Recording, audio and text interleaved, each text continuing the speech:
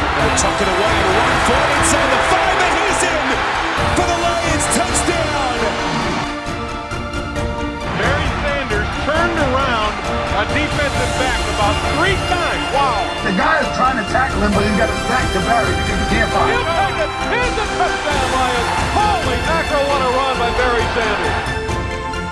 Detroit, there will be a 15-yard penalty on the kickoff, but the play is not reviewable. What up, though, One Pride? This is the Roar of the Lions UK podcast, the podcast where One Pride goes worldwide. My name is Anthony Fitzpatrick. I'm joined this evening by Ryan McCluskey at the slightly later date of a Thursday evening, but we are here for the college football podcast, Boston JT Party. Ryan, we are at that point of the season now, 3 weeks in, we're coming up to week 4, and we know what that means when it comes regards to college football. Conference season is here. The scrub non-schedules for the most part are done. We've seen a lot of upsets and close upsets in the schedule so far, but this week coming up, 6 ranked matchups, tons of good games coming. We're really getting into the meat of this season now. Yeah, this is where the college football implications really start, where ranked matchups weigh heavily, and inter-conference and inter-division battles will go a long way to deciding who gets 1 to 4 titles now are being contended for. Yeah, absolutely. I mean, there are some teams who already, their hopes are on the line this weekend. You lose, you're out. That's how brutal the world of college football can be. But before we get to that, we of course have a full slate of fixtures from week 3 to have a look at, to dissect the storylines coming out of this weekend as well. So we're going to get on with that very shortly. I just got to get all the regular stuff out the way first. So all our housekeeping before we go. Roar of the Lions UK Discord, if you want in, just let us know and we will send you out a link. Main podcast will be coming to you later in this week. I'm not entirely sure yet. The Falcons preview show, just with Matt on holiday at the minute, it's just me prepping the shows and doing the shows, so I'm having to do them as and when I can, hence why this one is a day late. Just want to make sure these shows are done properly, so we'll be coming your way. Keep an eye out for the announcement there. Don't forget to like and sub everything, Twitch, YouTube, all that good stuff. We really appreciate all of you who support the podcast. Don't forget about Lions Nation Unite, Herman Moore's pet project, bringing together the best in Lions content creators on YouTube. Content by the fans, for the fans. And don't forget, we are a Twitch affiliate, we are monetized on YouTube, we have a tip jar, all that sort of good stuff. So if you want to support the show that way, we would really appreciate it, but we just appreciate having you in the building. That is all we really care about. And we've also got a feedback form. If you want to give us any feedback on the shows, how we can make them better, etc., just fill one in, send them in, and we will take your feedback in due course. So that is all that. Right, let's say we are going to be reviewing week 3, and then we are going to preview week 4. Shout out to Brent, who's in the building on YouTube. He goes, howdy lads, the Wolverines looked like doggy do last week. A lot of the big teams did not look good last week. Georgia struggled, Michigan struggled, like a lot of teams in the AP top 10 struggled this week. There were very few actually who looked good, so they are not on their own there, but we will go through all that. Just one quick bit of news to go through before we crack on with the main show today, and it was what we were talking about last week. Very unsurprising, but we've lost our first head coach of the year officially. Mel Tucker is gone from Michigan State. They have fired him for cause. That means they can nullify his contract. They don't have to pay him a penny because of everything that has gone off there. He's gone, and they are now looking for a new head coach. So not sure who that's going to be. We'll keep you updated on the coaching search as it happens. But yeah, 3 weeks in, first coach down, and I think there might be some more following very soon, but results orientated this time. So let's just get straight into the chat this week about the football, because there is a lot to talk about. And if you listen to the show very often, you will always know that the team we talk about first is usually hidden away in the title of the show. Talking about the Boston JT Party today, we are, of course, talking about Florida State. They are going to schedule our list of main games that we are going to look at this week. I've got 4 this week. Then, of course, we're going to go through the upset corner. We're going to go through our pick watch fixtures, and then we're going to end with the Survivor Corner, and if they weren't headlining it this week, Florida State would be the biggest survivor of them all, travelling to Boston College, who just lost to Northern Illinois from the MAC G5 opposition and barely sneaked away with a victory by the hairs of their chinny chin chin from Holy Cross, who are an FCS team. They're not even in the FBS. The Seminoles come rolling into town, ranked number 3, one of the best offenses in the entire country, and with 4 minutes gone in the second half, they scored 2 touchdowns in the first 4 minutes of the second half. They were leading 31-10, and I turned the game off because I thought, yeah, this one's done. They're going to rack up 60 on them at this point. And then 5 minutes later, I was back because nearly the biggest upset of the season happened here. So like I say, FSU were up 31-10.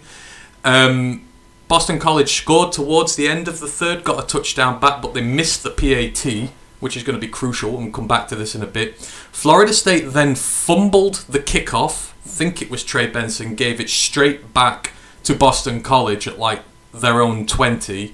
But then they managed to turn over Boston College on downs. They were really aggressive on a 4th and 1, and they were stuffed. But then one play after getting the ball back, Florida State proceeded to fumble the ball on a carry. I think it was Lawrence Toafili this time. And they gave it straight back, and it was taken in for a touchdown. Again to Boston College. They missed the 2-point conversion, but suddenly from 31-10, it's 31-22. Florida State then looked like they were finally going to put it to bed. They had a really promising drive downfield, but then they got called for offensive pass interference, 15-yard penalty, took them out of field goal range, forced them to punt the ball.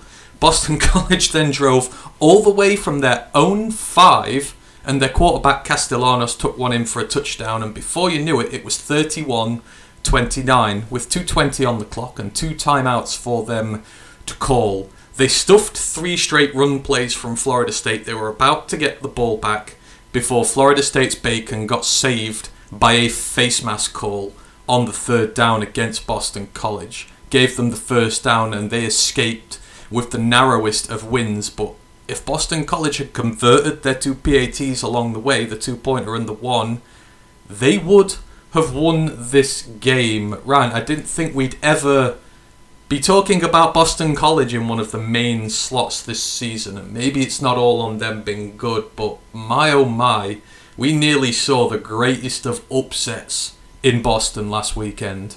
It's definitely not them being good now. It's all on FSU. Sloppy, 31-10 up, cruising, and then they think, oh, the job's done. They take their foot off the gas, their play calling got super conservative because they were just trying to milk the clock, and some very costly turnovers. And yeah, it's a good drive in the end on defense, but bailed out by whoever got called for the face mask was probably got proper yelled out in that changing room at the end. That was a really big penalty, and it changed the entire end of the game. So yeah, FSU hang on by the skin of their teeth. Baylor just going to be one of those teams all year that are just going to be super good in part, terrible for the rest of it, just trying to cause upsets, but not the best start to a potential playoff run. But ultimately, they didn't actually lose. I think this will be a wake-up call now. I feel like they're going to probably realise we've got to put teams away a bit, be a bit more savvy, and we can't just rest on our laurels. So there's some very disturbing things that have come from this. That's what I want to talk about next. Is this a blip in the road, or is this indicative of some more serious problems maybe in this team? Because we thought they were one of the most all-rounded teams in college football this year, and they're definitely playoff contenders. But Boston College, we say that it wasn't because they were good, and no, they weren't, but 19 penalties in this game. 19 for a total of, I think, about 170 yards, including the face mask, which lost them this game. Wasted a prime chance to win this as a serious game. They won the time of possession by 8 minutes. The O-line only gave up 6% pressure only gave up 6 pressures. Now, when you think Jared Verse, that D-line of Florida State's, it's elite. There are some great guys on there. For they hold them to 6 pressures. There was 1 sack, 2 QB hits, 3 pressures outside of that, and that was it.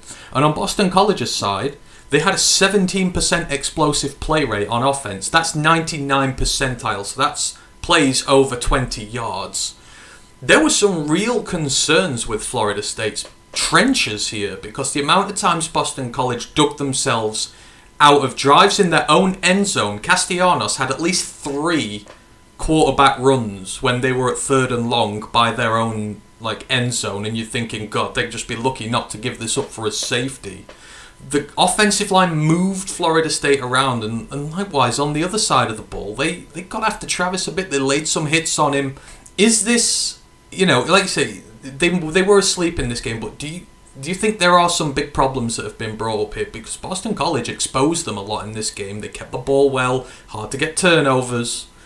I don't know. What do you think? I think from what I've seen so far, I'd say it was one bad week where I think they did genuinely underestimate Boston College. I think they maybe even showed a bit of disrespect. Like they thought, they can't do this. They couldn't come back. They don't have it in them. Their quarterback's not that good. I say the quarterback so far has been naff, but it did all kind of come together this week for him. It showed a little bit of promise for Castellanos, let's say, because they must have been fretting about their quarterback situation coming into this season. I'd say it was still a lot of question marks about it. So Boston College can take a lot of plaudits. If you overlook going 31-10 down, the entire second half, like you say, they were a different animal, like you say, and they looked good on both sides of the ball, and some questionable situational downs are out. Like I say, they could have got that to overtime, if not won the game. Florida State, it's hard, like I say, a game of 2 total halves, like I say, in the second half, they just looked bad on both sides of the ball. Like they just forgot how to play, and in the end, they were just trying to see it out. And you can't play football like you're just trying to hang on and wait for the clock to run out. Because as you showed that last drive, trying to run it, but stuffed up the middle and contained 3 times. And they killed that. It was about 20 seconds or something they milked. Something stupid before they had to give the ball back. That's poor play calling. As much as it is bad on the field as well, their play calling way too conservative and too obvious as well.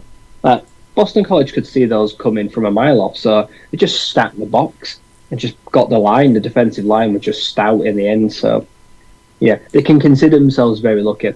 If they do that again, they blow a big lead and then they hang on by the skin of their teeth, I will actually think of them that, yeah, maybe they are pretenders.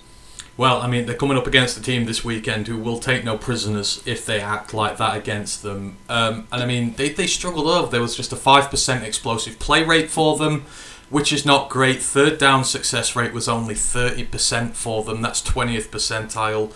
They were not good at stopping the run at all. For Boston College, they did well. Thomas Castellanos, the quarterback, he was 20 of 33, 305 yards, a touchdown and an interception. He ran 16 times for 95 yards at 6 yards per carry, got a touchdown on the ground as well. As I was saying earlier, they couldn't contain him. Boston College's O-line was moving them around and creating rushing lanes for the quarterback. And for the running back, Kai Robichaux looked really good. 21 carries, 64 yards, only was 3 yards a carry, but he got the hard yards on early downs. He got himself a touchdown on there as well. As for Florida State, they did what they needed to. Jordan Travis was himself 16 of 24, 212 yards, 2 touchdowns, took a hit in the game. Guy needs to learn when to slide and give up. He plays too much hero ball, and that's going to bite him if he keeps on doing that. Trey Benson with a score on the ground, as he always does. DJ Lundy, touchdown in there as well. Johnny Wilson continues to be great for them. 4 receptions, 105 yards. So some pretty big plays on there from him, but I think overall, I don't know with this Boston team. Is it just a case of they're really young, they're inexperienced, and they're growing? Because they've had some really bad results, but they did hang in this game, and they've shown potentially some flashes there. If they can rebuild those trenches, they should be just fine in the long course if they've got a QB who's good as well. Yeah, I don't think we'll see the fruits of this year. Maybe towards the end of the year, because they've been decimated last few years, like I say. I'm pretty sure most of their fans as well, or a lot of their fans, have kind of just given up with them.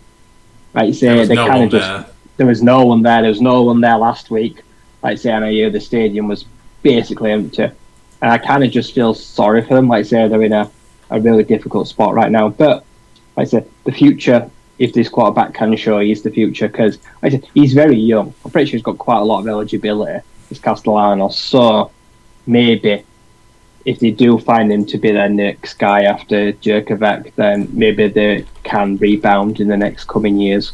Yeah, a very close run thing there for Florida State, and let's say they've got a big match coming up this weekend. We're not done talking about them. We'll come and talk about them a little bit more in a bit, but they escape by the narrowest of margins away on the road to Boston College. So well done to Florida State, go 3-0, but much bigger tests coming up. Right, there was one other big game last week. I think we were going to start with this before I thought of the title of the show, and Jay Norvell wrote some very big checks last week with his mouth. The Colorado State Rams head coach against Deion Sanders, the Colorado Buffaloes head coach. It, of course, was the big in-state rivalry. The Rams State were underdogs by nearly 24 points, I believe it was. Norvell spent all week riling the team up. You know, Deion Sanders started taking it to heart. The team did. This was a lot more fun of a game than it had any right to be at this point. It went on uber late, so I had to watch it the next day. It didn't kick off till like 3 o'clock over here, but Colorado, we say Florida State nearly got upset. Colorado really nearly got upset on this one. It ended 43-35 for Colorado, but it took 2 lots of overtime to get them to the victory. This is sort of the first bump in the road for Coach Prime, as they really struggled to put State away. And the Rams, for the most part, actually looked a lot better in this game than they thought they were going to. This was a really feisty affair. So the teams, because of all the animosity during the week, they squared off before the kickoff. You could already tell that this was going to be a feisty one. Colorado State safety Henry Blackburn has been in the news all week. He put a huge hit on Travis Hunter, knocked him out the game when he didn't even have the ball. Now, some trying to argue that he was committed to the tackle before the ball went past. Was it? That's for you to decide. I don't think it was. But Hunter is now going to be out for the next 3 weeks as a result of that, which means he misses huge trips for Colorado to Oregon and USC. It's a big blow for that team. And Blackburn himself has been receiving death threats and all sorts in the aftermath of the game, but it was not a pretty hit at all. Shedeur Sanders, he gorged the eyes of defensive lineman Mohamed Kamara, got his fingers stuck in his grill and gouged him in the eyes. So Kamara then thought, right, I'm going to get you back for that.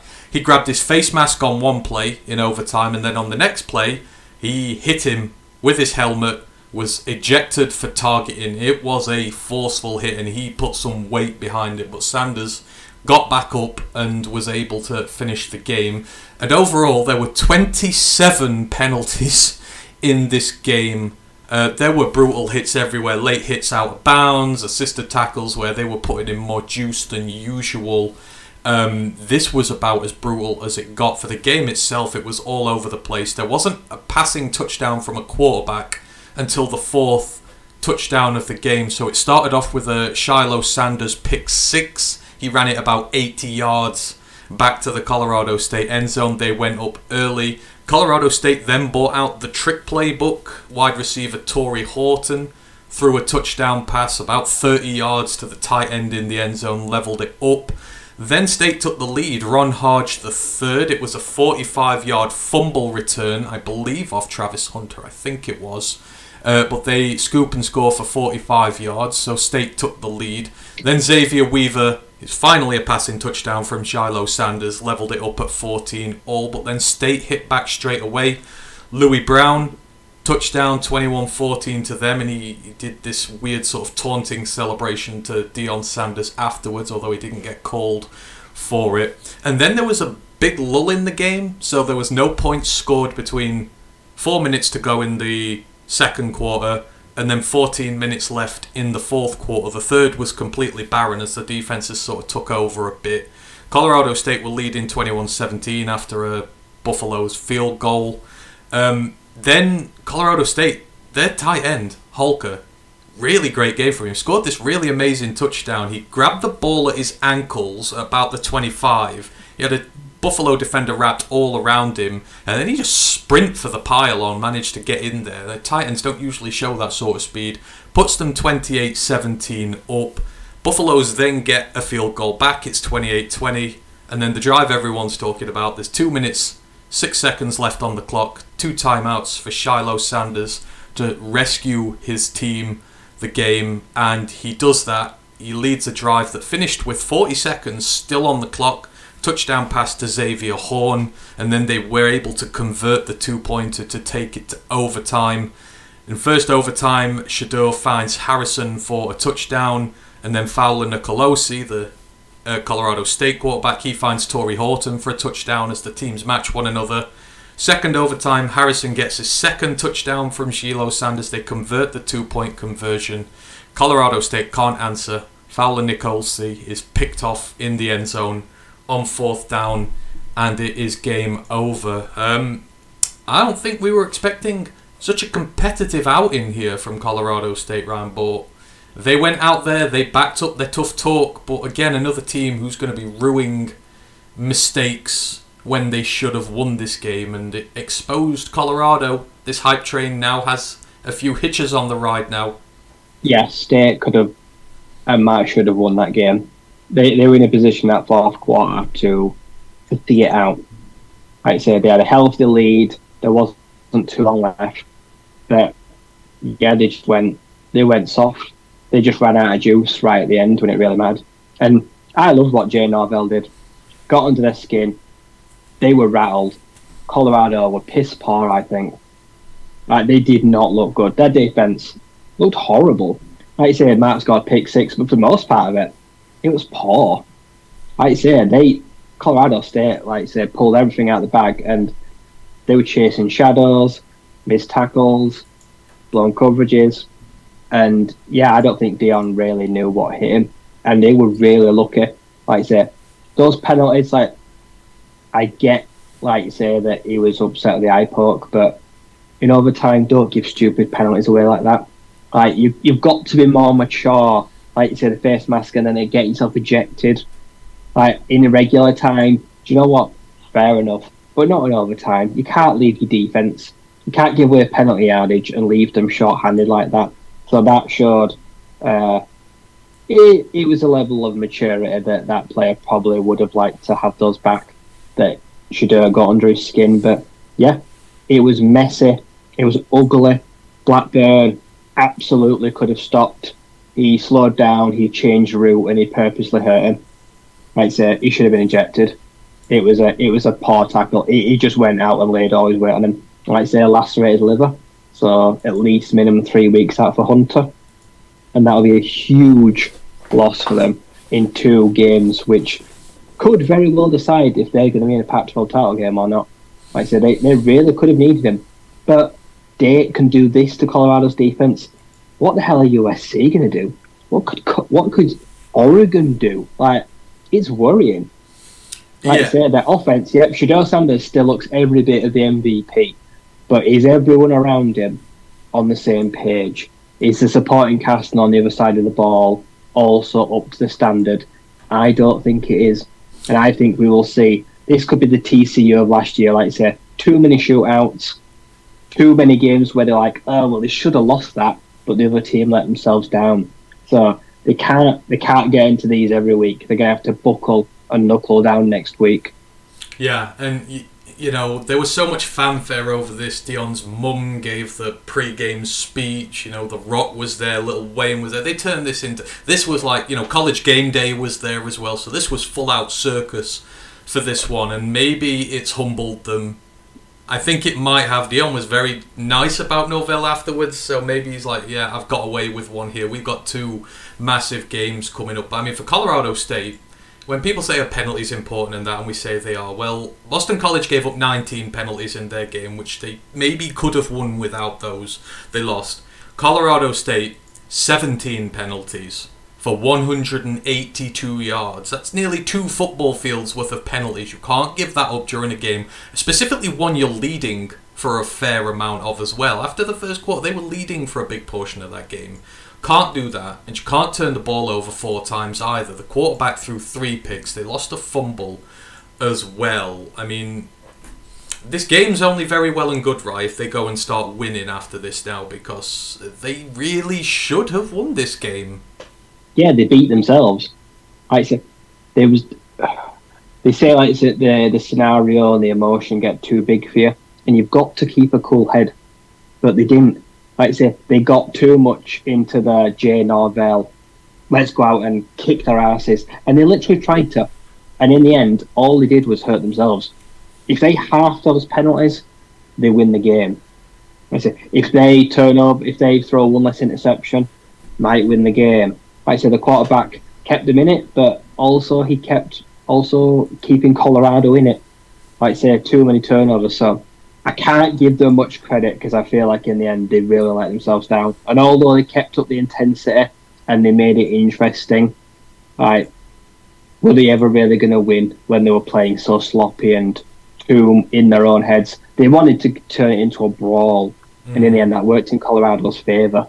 Yeah, absolutely. You know, they just kept their heads a bit cooler when they needed to. But there's two really big problems with this Colorado team, and it's fair to say this without disrespecting Prime and everything. One is the run game. They cannot run the football, which is a big problem because you can't rely on Shedeur, to be Superman every week. Because let's face it, they lose the game without Shedeur this week. They don't win the TCU game without Shedeur. You can't run the ball. In this one, Dylan Edwards got 10 carries for 57 yards, which is fine. It's 5 yards a carry. But after that, there were 15 other carries for 13 yards.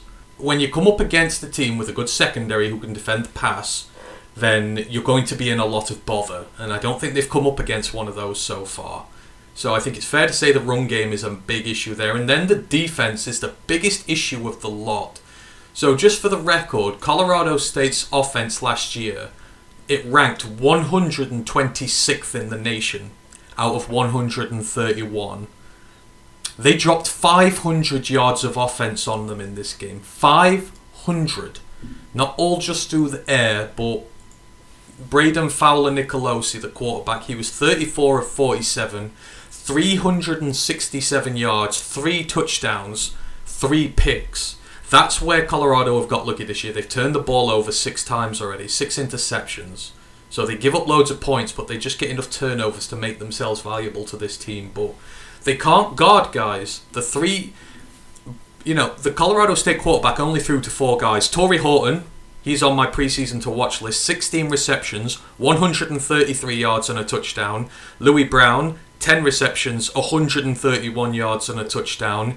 Dallin Holker, the tight end, he was amazing. 6 catches for 109 yards and 2 touchdowns from the tight end. You can't guard tight ends, you can't guard the deep threats. That's criminal there from Colorado. And I say, you've got to rely on Shedeur. 350 yards, 4 touchdowns and an interception for him. His first of the year, and it wasn't really his fault because it got stolen out of his receiver's hands.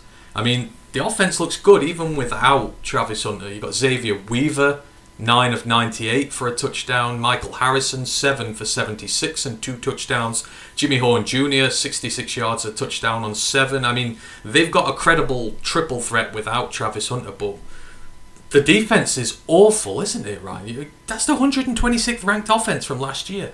And 3 of their guys have put down 100 yards on you, and they've ran the ball down your throat pretty well as well. That can't continue going forward.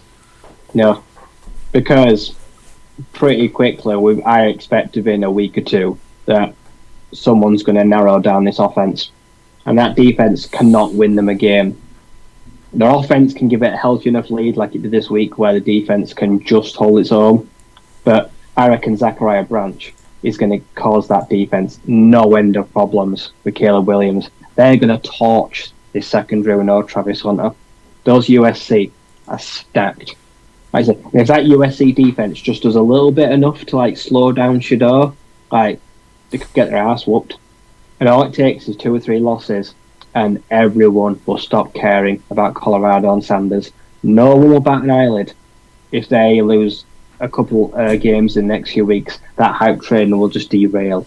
Yeah, and they're basically facing USC Light in Eugene this week when they go play Oregon, so it's going to be a big test of their credentials. But no run game, bad defense, that is not a good recipe going forward. If you take out the picks, then you're in trouble. But we'll talk more about that in the Oregon matchup later for them. But they get through by the skin of their teeth. Colorado they're about to face their season. Oregon on the road, USC at home. So, yeah, they escaped. Well done to Colorado State for putting up a hell of a fight, but for them and Boston College, you've got to clean up the turnovers, guys. 36 penalties between the two of you. You've basically lost both of your games. That's why discipline matters, and that's why turning over the ball matters. So, yeah, there we go. A shout out to some people who've joined us this evening. Grandizer's in the building. He's been listening to his new wave. Hope you're doing well. Grandizer Lisa De Lorenzo is in the building. Hope you are doing well, Lisa. I've seen Maniac Sports on Twitch as well. Hope you are doing well there, Tim.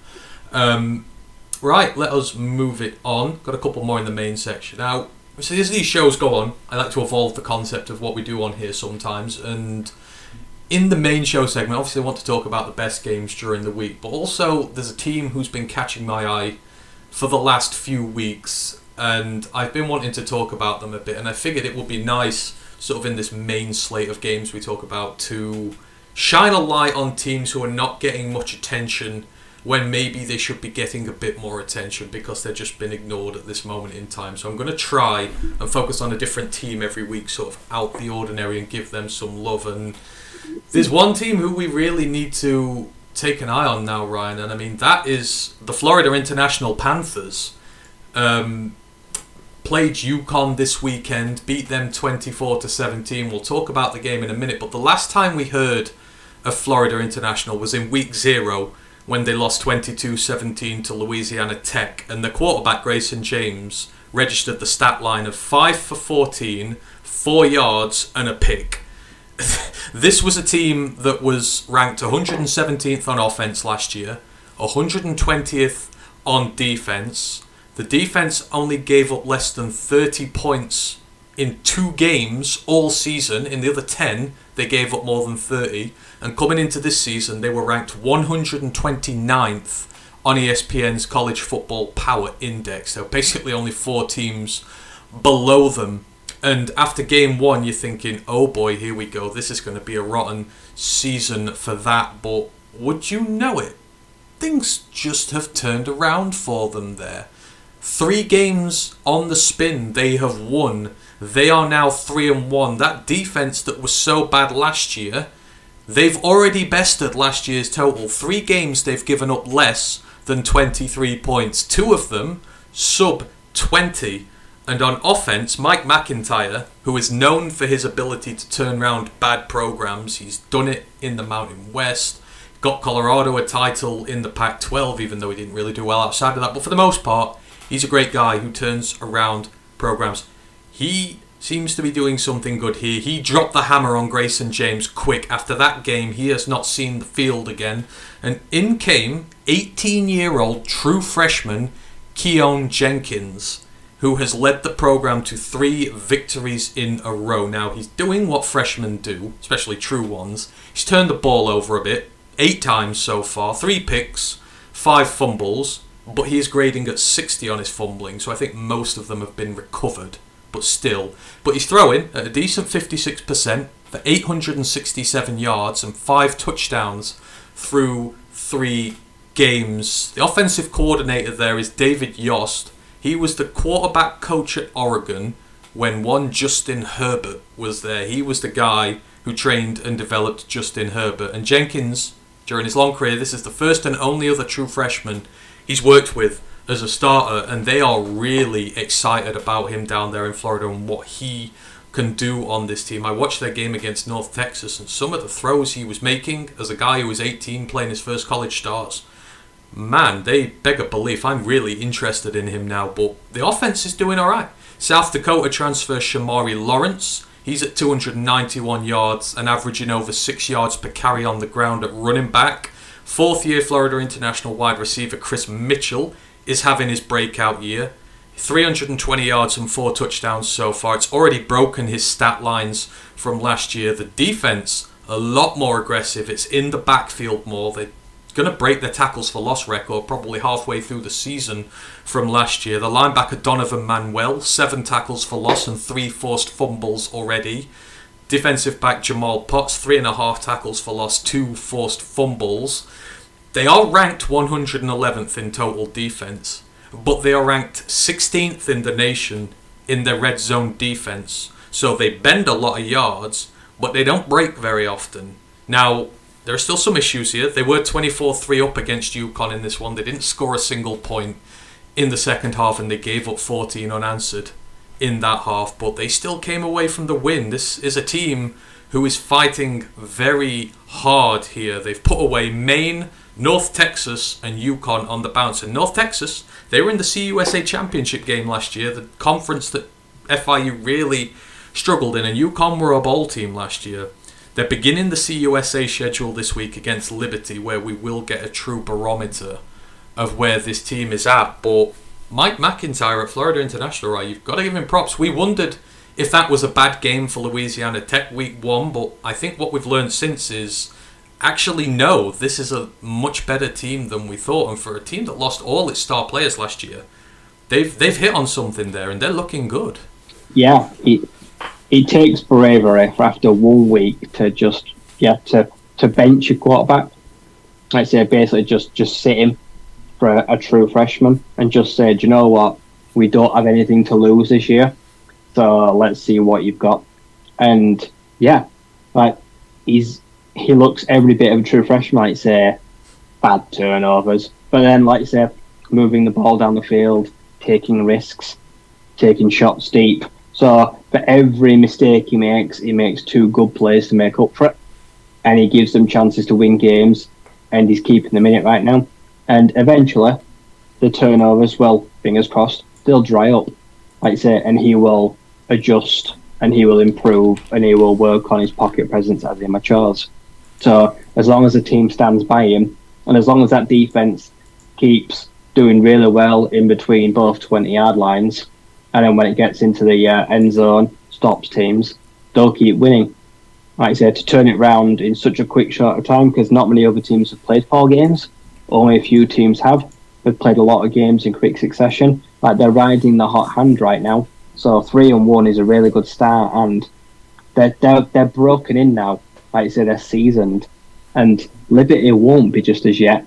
So this could be a real big test for Liberty to see their credentials this year, because it could be potential huge banana skin for them.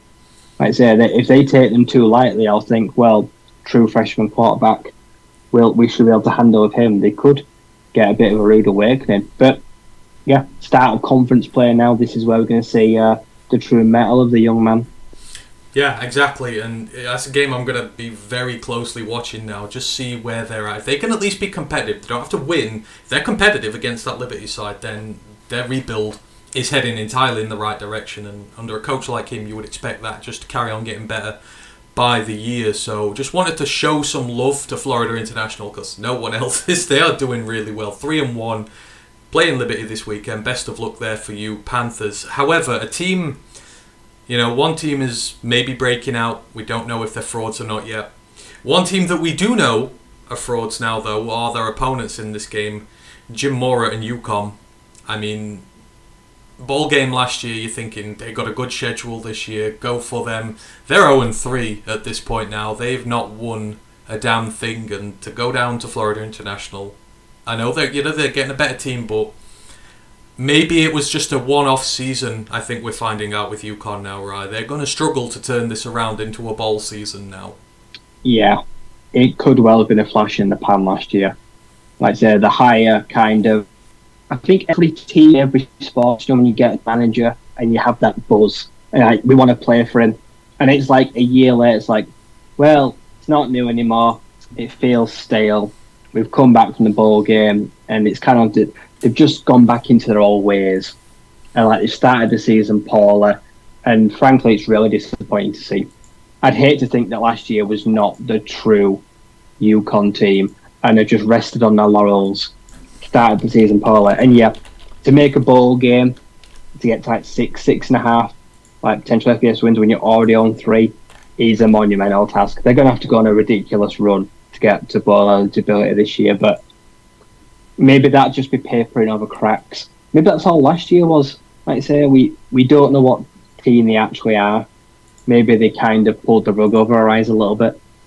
Well, the next fixture's away at Duke, so, that is a programme that's on the rise, so I would expect that to turn to 0-4 very quickly, but who knows, they may shock us. But yeah, UConn really down on there. And then the final game in sort of the main section, I bigged this game up so much last year because it was one of my favourite of them all. Of course, I'm talking about the Backyard Brawl. It was high scoring, it was entertaining, and two of the most dominant defensive line performances you saw all season in some of the Power 5 units there. It was an absolute crackerjacker. The second iteration of that, it only started again. It had an 11-year break up until last year. The second iteration of this new spell of it happened this weekend, and this is what we say in soccer terms, right? One for the purists, and generally what they mean when they say one for the purists is one for people who like defensive football, and this, boy oh boy, was defensive football personified. But me and you in the Pick Watch, we both got this right. We both went with West Virginia, I believe, and we were correct. West Virginia won this 17-6 in what was, as I say, a defensive slugfest. And even more impressive for West Virginia, they lost their starting quarterback Garrett Green on the first drive. They had to put in a redshirt freshman quarterback in Nico Marchiol, and it took time to adjust to this change. Pittsburgh were winning 3-0 with about 5 minutes before the half when Phil Jurkovec decided he was going to throw this game away for them. He threw a pick to Aubrey Burks, one of the best safeties in the nation. He returned it to the Pitt 10-yard line. West Virginia scored off the resulting drive. Marchiol passed it 3 yards to Cole Taylor. They got in front 7-3. Pittsburgh got a field goal back before the half ended. That was the last points they scored.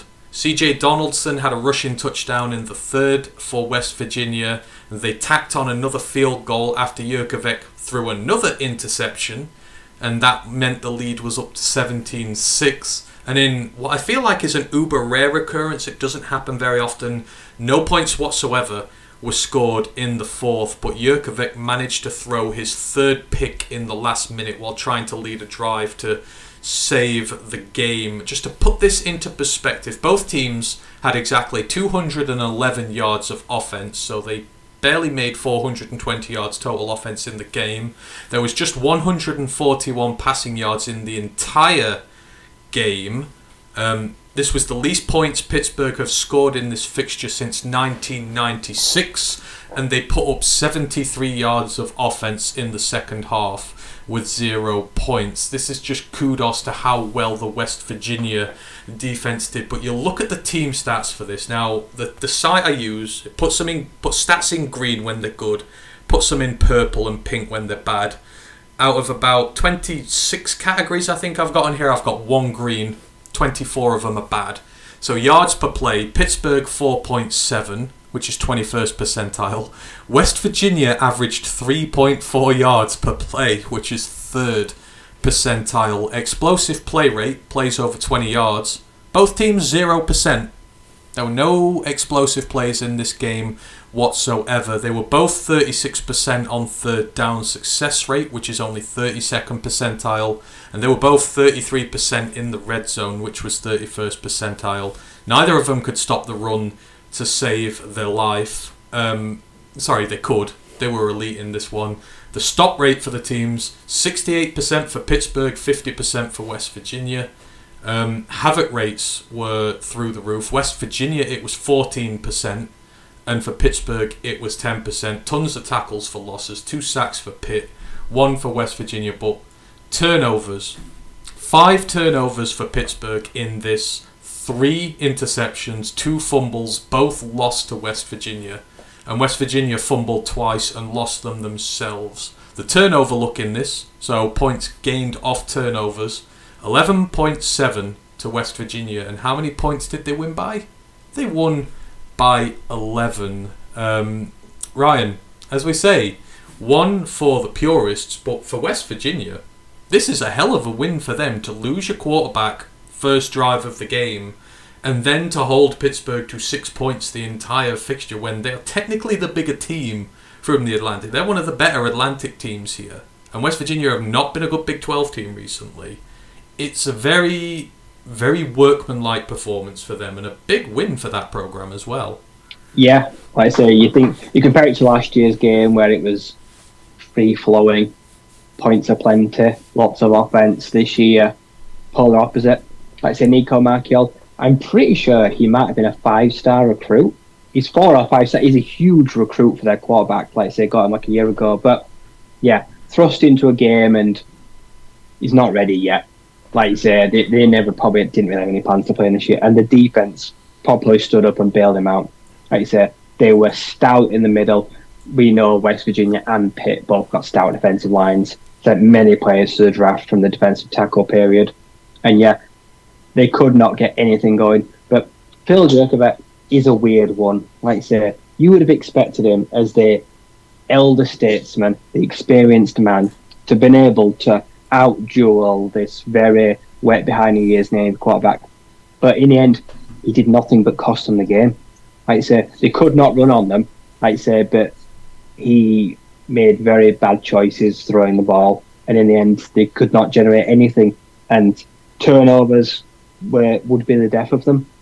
West Virginia, by no means did they play a clean game, but they benefited. Opportunists. Like I said, they took the ball away, and when it counted, they found the end zone. But yeah, even one for the purists, I would say, is a pushover. He's probably stretching it. I say 7 turnovers, but some people like ugly football, and this was definition of ugly across the part. Everything people like scrappy, ugly matchups. And like I say, sometimes you've just got to be able to find another way to win, and Pitt weren't able to do it. No, I mean, you're winning a game when you're on 3.4 yards per offensive play. That's what West Virginia had. It was field position. When you turn the ball over 5 times, you give yourself good field position, and you're able to run the ball just enough. And of course, when you're talking about West Virginia football and their offense, you can't talk without CJ Donaldson. He's the guy there, especially when your quarterback goes out. 18 carries, 102 yards, and a touchdown on the day for him, averaging just under 6 yards a click. Jalen Anderson backing him up, 19 carries, 62 yards as well. That's ultimately what won them the game, and the ability to run the ball. Was he not a tight end last year? Yeah, he's wide receiver tight end. No, he was running back last year as well, but he was a wide receiver tight end hybrid when he started. What a weird mix when you go from a tight end to a running back, because he's a massive running back, isn't he? I think they discovered that he had like really good route running skills, and he could make guys miss, so they transferred him over, and he got hurt in this game as well, so I don't know whether he's going to play this weekend. It was a high toll game for West Virginia. It was a high toll game for both teams, but this is, for Pittsburgh, they've got to bounce back now, because, I don't know what, Jurkovec has just gone off. They were bad picks as well. I mean, the second one specifically, he stared the defender down and threw it at him. There was another one he tried to throw into coverage, into double coverage, and everyone's watching him, and he's trying to get it over the defender's back. The DB's already watching him when he throws it, just picks it right off. It was awful. And for them, these Pat Narduzzi teams are usually really good. They've now lost 2 in a row to Cincy and to West Virginia in this, and they've got a big game this weekend. I mean, they've got to bounce back quickly, because this isn't them. This doesn't look like a them team this year. I think they're just making bad choices at quarterback, aren't they? Slovis last year, Jurkovec this year. Yeah, it doesn't look good. Of all the portal decisions, we've seen how many of them have panned out really well. They seem to have drawn the short straw in back-to-back years. And yeah, Jurkovec's draft stock is just gone like a magician.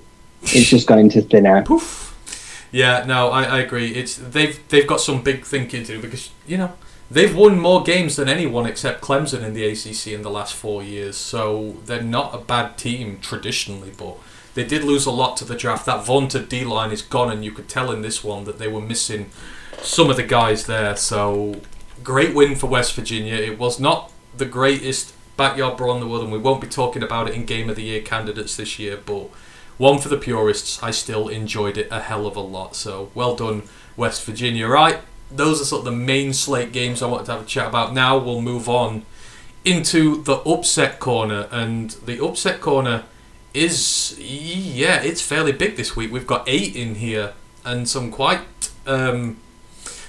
poignant ones as well. Let's say, right, we have one FCS team upset this weekend, and it just so happened to come from one team against their old head coach who abandoned them. Of course, we're talking about the Sacramento State Hornets. They travelled to Stanford. Their old coach, Troy Taylor, is now taking on the Cardinals, trying to bring them back to relevance wherever they're going to end up in the college football pyramid.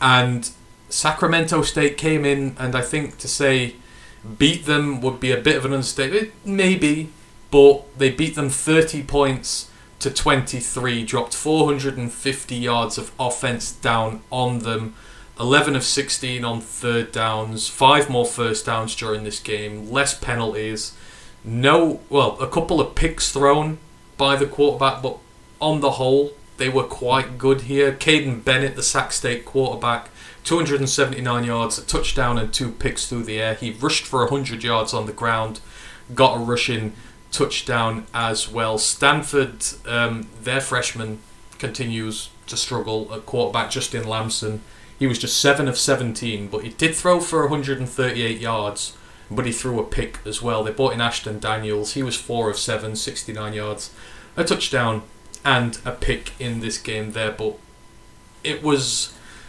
this Stanford team, right, it's rough at the minute. It's really rough. They've been at the basement of the Pac-12 for a while. They've brought in this new exciting coach. Troy Taylor made Sac State a great team, and they've carried on been a great team without him, and this is still a big win for them. Stanford are not the biggest target, but for Sac State, a lot of good going on for that program at the minute. Oh yeah, like I say, whenever you get the chance to play your old head coach, you kind of step up. I think it kind of means a little bit more. It's validation that the program will live on even though you've gone. And I don't disagree with the hire. Like I say, I still like the hire. Stanford did well. He earned that shot. But after last year with all the whole BS with the mascot and the fans, Stanford football, like you go back 5, 6, 7 years, like Stanford they were the shit. Like I said, they were good. They were feared. They were a respected academy. And right now, shell of their former selves. I can't believe Benjamin Yurosek, one of the best tight end or receivers in the nation, can't believe he stayed at Stanford. They're going to drag him down with him. But I also don't agree with just hanging out a freshman quarterback to dry. He can't play next week, Lamson. Like I said, the backup didn't do much. Like I said, but I think I'd probably give him the go next week. There's only so many weeks you can try out a freshman that's struggling and just watch him struggle. It doesn't seem that fair because the Cardinals are not going anywhere anytime soon. Like I said, sure as hell no one wants them. Like I said, they're not going to be getting many invitations even though they're a high academic school. Like football right now is in the doldrums, and I'd say they're in the bottom 10% of FBS sides. They're bad and no one wants to watch them, and their fans are losing hope and faith in them. But yeah, take nothing away from Sac State. Huge win. I believe they're 2-1 on the year now. I'm probably going to try and make another playoff run like they did last year. So yeah, sweet victory for them all around to get it done against their former gaffer. Yeah, exactly, and it sort of continues a theme where just a lot of FCS teams have come up, showed no fear, and taken down some of the lower hanging fruit on the schedule this year in terms of even Power 5 teams are not immune, and say this is a Power 5 scalp for an FCS team. If this doesn't give Sacramento State the kick they need to go on and do something great this season, nothing will. Stanford were favoured by only 8 points, weirdly enough, so maybe some people saw this coming or were not quite so sold on them. But yeah, for Stanford, it's like Boston College. They're in a lot of bother at the minute, and just a program at the minute with no direction. So you hope everything goes well for them. So going forward, because I mean they're going to have a change of conference soon, and who knows what's going to happen in their new digs. But we will see there. Dan McGuinness is in the building. Hope you are doing well there, Dan. Next up on the upset list, and this one heartened me because I stood up for South Alabama a few weeks ago, said that they could go to Tulane and beat them. Tulane kicked their ass quite roundly, and me ate a bit of humble pie on this one because I've bet on South Alabama in the Sun Belt this year. Well, lo and behold, South Alabama have repaid my trust a little bit here. On the road to Power 5 opposition against Oklahoma State, not only beat them, I believe smashed the living daylights out of them would be a more apt term here. 33 to 7-point winners. They won by 26.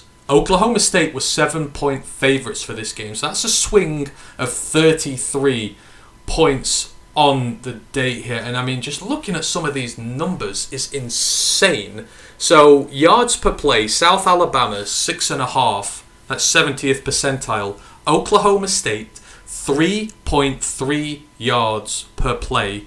They are at home to G5 opposition. That is 3rd percentile stuff there from them. Yards per dropback for the quarterback, over 9 for South Alabama. So when the quarterback had time on his dropbacks, he smoked them. For Oklahoma State, it was 3. That is 7th percentile. Their explosive play rate was 5%. That's 16th percentile. Third downs, 27%. That's 14th percentile. And then you look at the defense. The run stuff rate, 11%. That's 0 percentile. You can't do any worse against the run. Havoc rate was 3%, which is 6th percentile. I mean, Alabama ran all over them. So total yards, 408 for South Alabama. 208 yards of offense for Oklahoma State at home to G5 opposition. This is just absolutely incredible. Carter Bradley, the South Alabama quarterback, 10 of 16, 152 yards, 2 touchdowns. LaDamian Webb, the star running back, 18 carries, 151 yards. That's 8.5 yards per carry. 2 touchdowns. Kentrell Bullock was going at 4 yards per carry in relief of him as well. Colin Lacey, the wide receiver for South Alabama, 5 receptions, 104 yards, 2 touchdowns. Massive on the day for him. Oklahoma State, rotten across the board. They used 3 quarterbacks in this. Gunnar Gundy, Alan Bowman, Garrett Rangel. They combined together for 110 yards and a pick. And they threw 16 completions out of 35 passes. The run game, the top 2 running backs were averaging 3 yards per carry in this one. I mean, Mike Gundy's in a lot of trouble after this one, Ryan, because they had their literal ass handed to them at home by a Sunbelt opponent. But I like to think this validates the fact that South Alabama are also a very good team this year. Good mix on offense, stout defense. This was an ass whooping for the underdog. Oh yeah, this one is one of those short and sweet. Just embarrassed them at home. And again, when Oklahoma State beat Arizona State a few weeks ago, all 3 quarterbacks played. Why can't Mike Gundy just pick a quarterback? He plays his son. Like Gunnar Gundy starts most games, don't finish them. I say Alan Bowman, to be fair, he's bounced around quite a few teams now. I remember when he was at Texas Tech, and he had done a right lot. And then Rangel, also in another transfer. Like, you will not win any games if you keep splitting all reps on the centre by 3 quarterbacks. It's not a recipe for success at all. And then to have no run game and their defence just completely go missing. That was the easiest of pickings for South Alabama. They just feasted on them. And that is a great benchmark. Like I say, they've now set a high benchmark how they need to go out and perform in conference and against some lesser sides. Like I said, there's no room now for them. They know they can do that to a Power 5 side. They should go out now and look to do that every week. So they've set themselves a very high benchmark that they need to hang up to. But yeah, it was ugly. Like I said, especially at home. Those fans, can't imagine many of them stayed past quarter 3. Gundy's under so much pressure now after this. It's a program going nowhere. No. It really is. But again, don't take anything away from South Alabama. Fantastic result for them, and their Sunbelt campaign will begin this weekend, and they will be flush full of confidence after a victory like that. So not a good week for Oklahoma State at all, and the problems continue for the Big 12. They took a pounding this week, and they took a pounding by a conference that took a pounding the week before and had resurgence. Of course, we're talking about the MAC. Another G5 upset against the Big 12. Iowa State, the Cyclones, and good God, you talk about teams who directionless and look awful. How long can this be able to continue? Ohio, the Bobcats, I think you pegged them to win the MAC this year. It's been a little bit inconsistent so far, but Curtis Rourke has been injured. But he's healthy and fit again. Ohio at home, they win again, one for the purists. 10-7. 17 points all game. Iowa State didn't score until the fourth quarter. I think there was 4 minutes to go when they finally scored in this game. They weren't able to get back on it. It was one for the purists, let's say. Curtis Rourke, 16 of 32, 135 yards and a touchdown. Did what he needed to do. 7 carries for 58 yards on the ground, 8 yards per carry, so they used the quarterback drills very well in the running game. Sia Bangora, he was only running at 3 yards per game, the lead running back. O'Shawn Allison was running at less than 3 yards per game. They had 27 carries combined for 80 yards, so this wasn't some kind of great running performance from them either. This was just a very poor game all along. Sam Wigloose, the wide receiver, I think he's tight end, 53 yards on 5 receptions for a touchdown. The standout there for Ohio on their offense, but Iowa State, they've still got the freshmen in. They're still struggling. 17 of 24 for Rocco Becht, 233 yards, a touchdown and 2 picks. He was also leading Russia with 9 carries for 31 yards. It's 3.4 yards per carry. Their lead back, Cartavius Norton, had 9 carries for 15 yards, 1.7 yards per carry. They could not run the football. I mean, defense, they've always been good, but good lord, when you can't beat G5 opposition and they put up 10 points on you, something's rotten with your team. It's a big win for Ohio, but Ohio State, what the hell's going on with them? Something's got to change soon. When they had Brock Purdy, Xavier Hutchinson and Breece Hall, they were still a bad team. And they've all gone. And this team is somehow looked worse. Like against Iowa, like I said last week, both teams weren't great. It was another one of those like turgid defensive performances. And this week, yeah, both defenses just made hell for the other opposing offense. And the worst team on the day lost. Both teams were pretty bad. Like I say, neither of them could run the ball for love nor money. Like I say, it was just rough. And in the end, Ohio scraped through the win because they were the least poor on the day, I suppose. Like, this is probably one of the least watchable games of the weekend. Kudos to them, like you say, to hold a team, like you say, a Power 5 team to just 7 points. And I feel sorry for the quarterback, like you say, I feel sorry for Becht because he's not like he's got much help. He's not really a supporting cast. There's no run game to take any pressure off him. He's kind of just been thrown in there and said, win the games for us, please. Like I said, try, be the guy.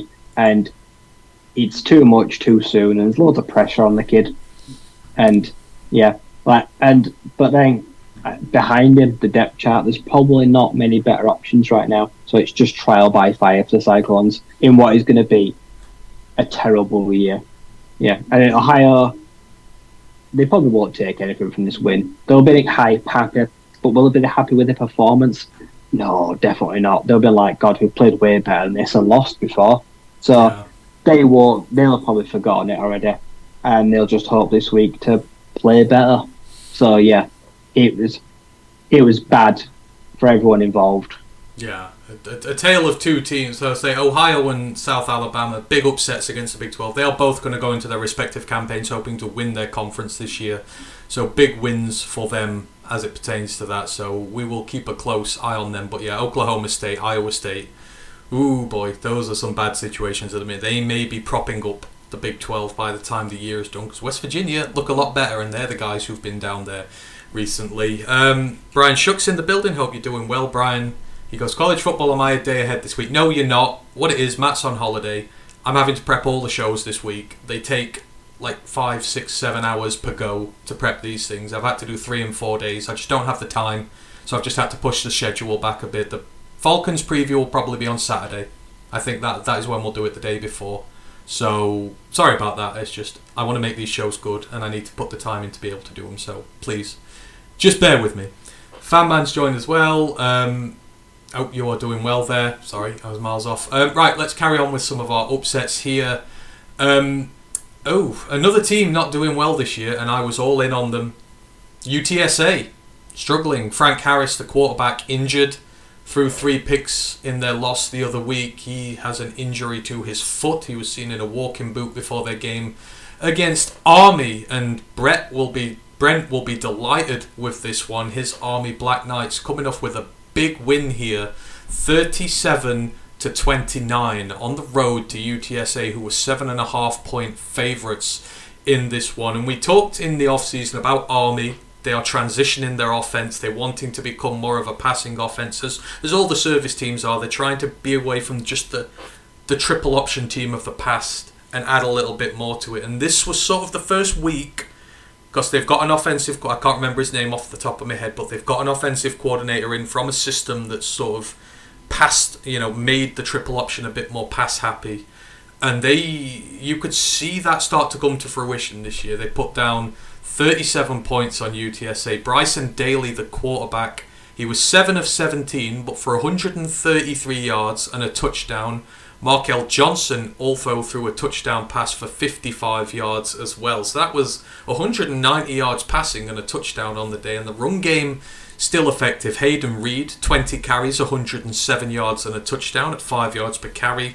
Bryson Daly, 24 carries for 100 yards and a touchdown, just over 4 yards per carry. Jacoby Buchanan had 8 carries for 30 yards and a touchdown, just slightly under 4 yards per carry, but overall ran the ball excessively well and mixed in a lot of passes which kept catching UTSA out of their stance. On UTSA's side, Eddie Lee Marburger, he's the relief quarterback for Frank Harris, actually had himself a decent day. 17 of 25, 239 yards and 3 touchdowns. They ran the ball pretty well as well. Rocco Griffin, 7 carries, 53 yards. Robert Henry, 3 carries, 32 yards and a touchdown.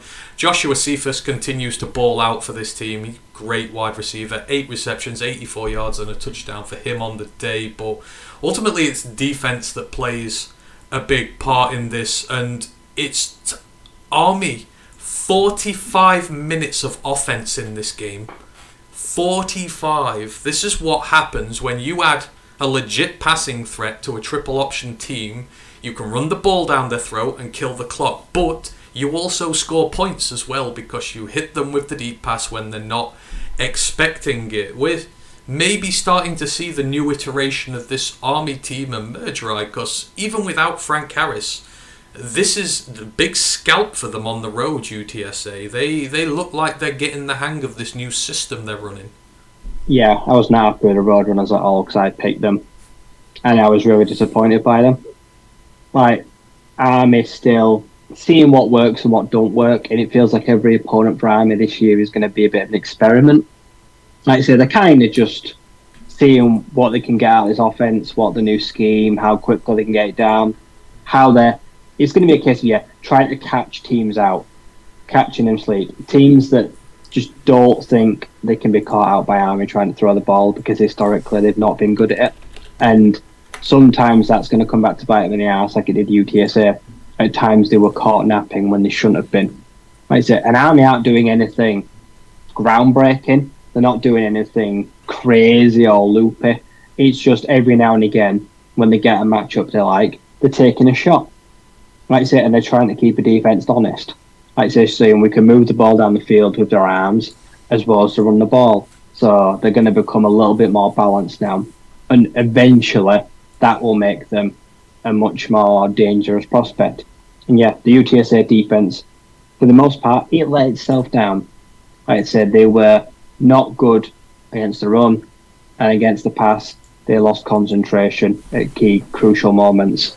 So, and without even Frank Harris, like I said, the quarterback came in, didn't even play bad. So if Frank Harris plays, that game probably doesn't go any differently either. Like I say, there's a good chance Army can still win, even if Frank Harris plays, because the quarterback situation for UTSA was not the root cause of the loss. But long term for their season, I've read that he could be out for 2, 3, 4 weeks. That's very bad for their season. Like I say, they're going to have to try and adjust with a new quarterback going forward. But for Army, great win, and that will probably make a few teams on their schedule kind of stand up and pay a bit more attention now. They might have to adjust their game plan a little bit now for the Black Knights coming into them. Yeah, I mean, 45 minutes of possession, that's like unheard of. You don't often get like a straight up... Exactly, and this is where the service teams flourish. If they get up on you early, which they did in this, it's so hard to come back because they just grind your defense into the ground. Like you say, when they're passing it extends plays. Because the weakness of service teams is too often you go 3 and out from running the ball and you can't run it. That's the weakness against them. But if they get on top of you with passing as well, then you just don't get the ball. And I mean, you know, they were lucky to put up the amount of points they did with just 15 minutes of possession. But I mean, a lot of it was trying to scramble in garbage time. So big win for Army, and that's a big upset. UTSA coming into the American. I've picked them to win the American this year. If Harris is out long, I'm going to be wrong.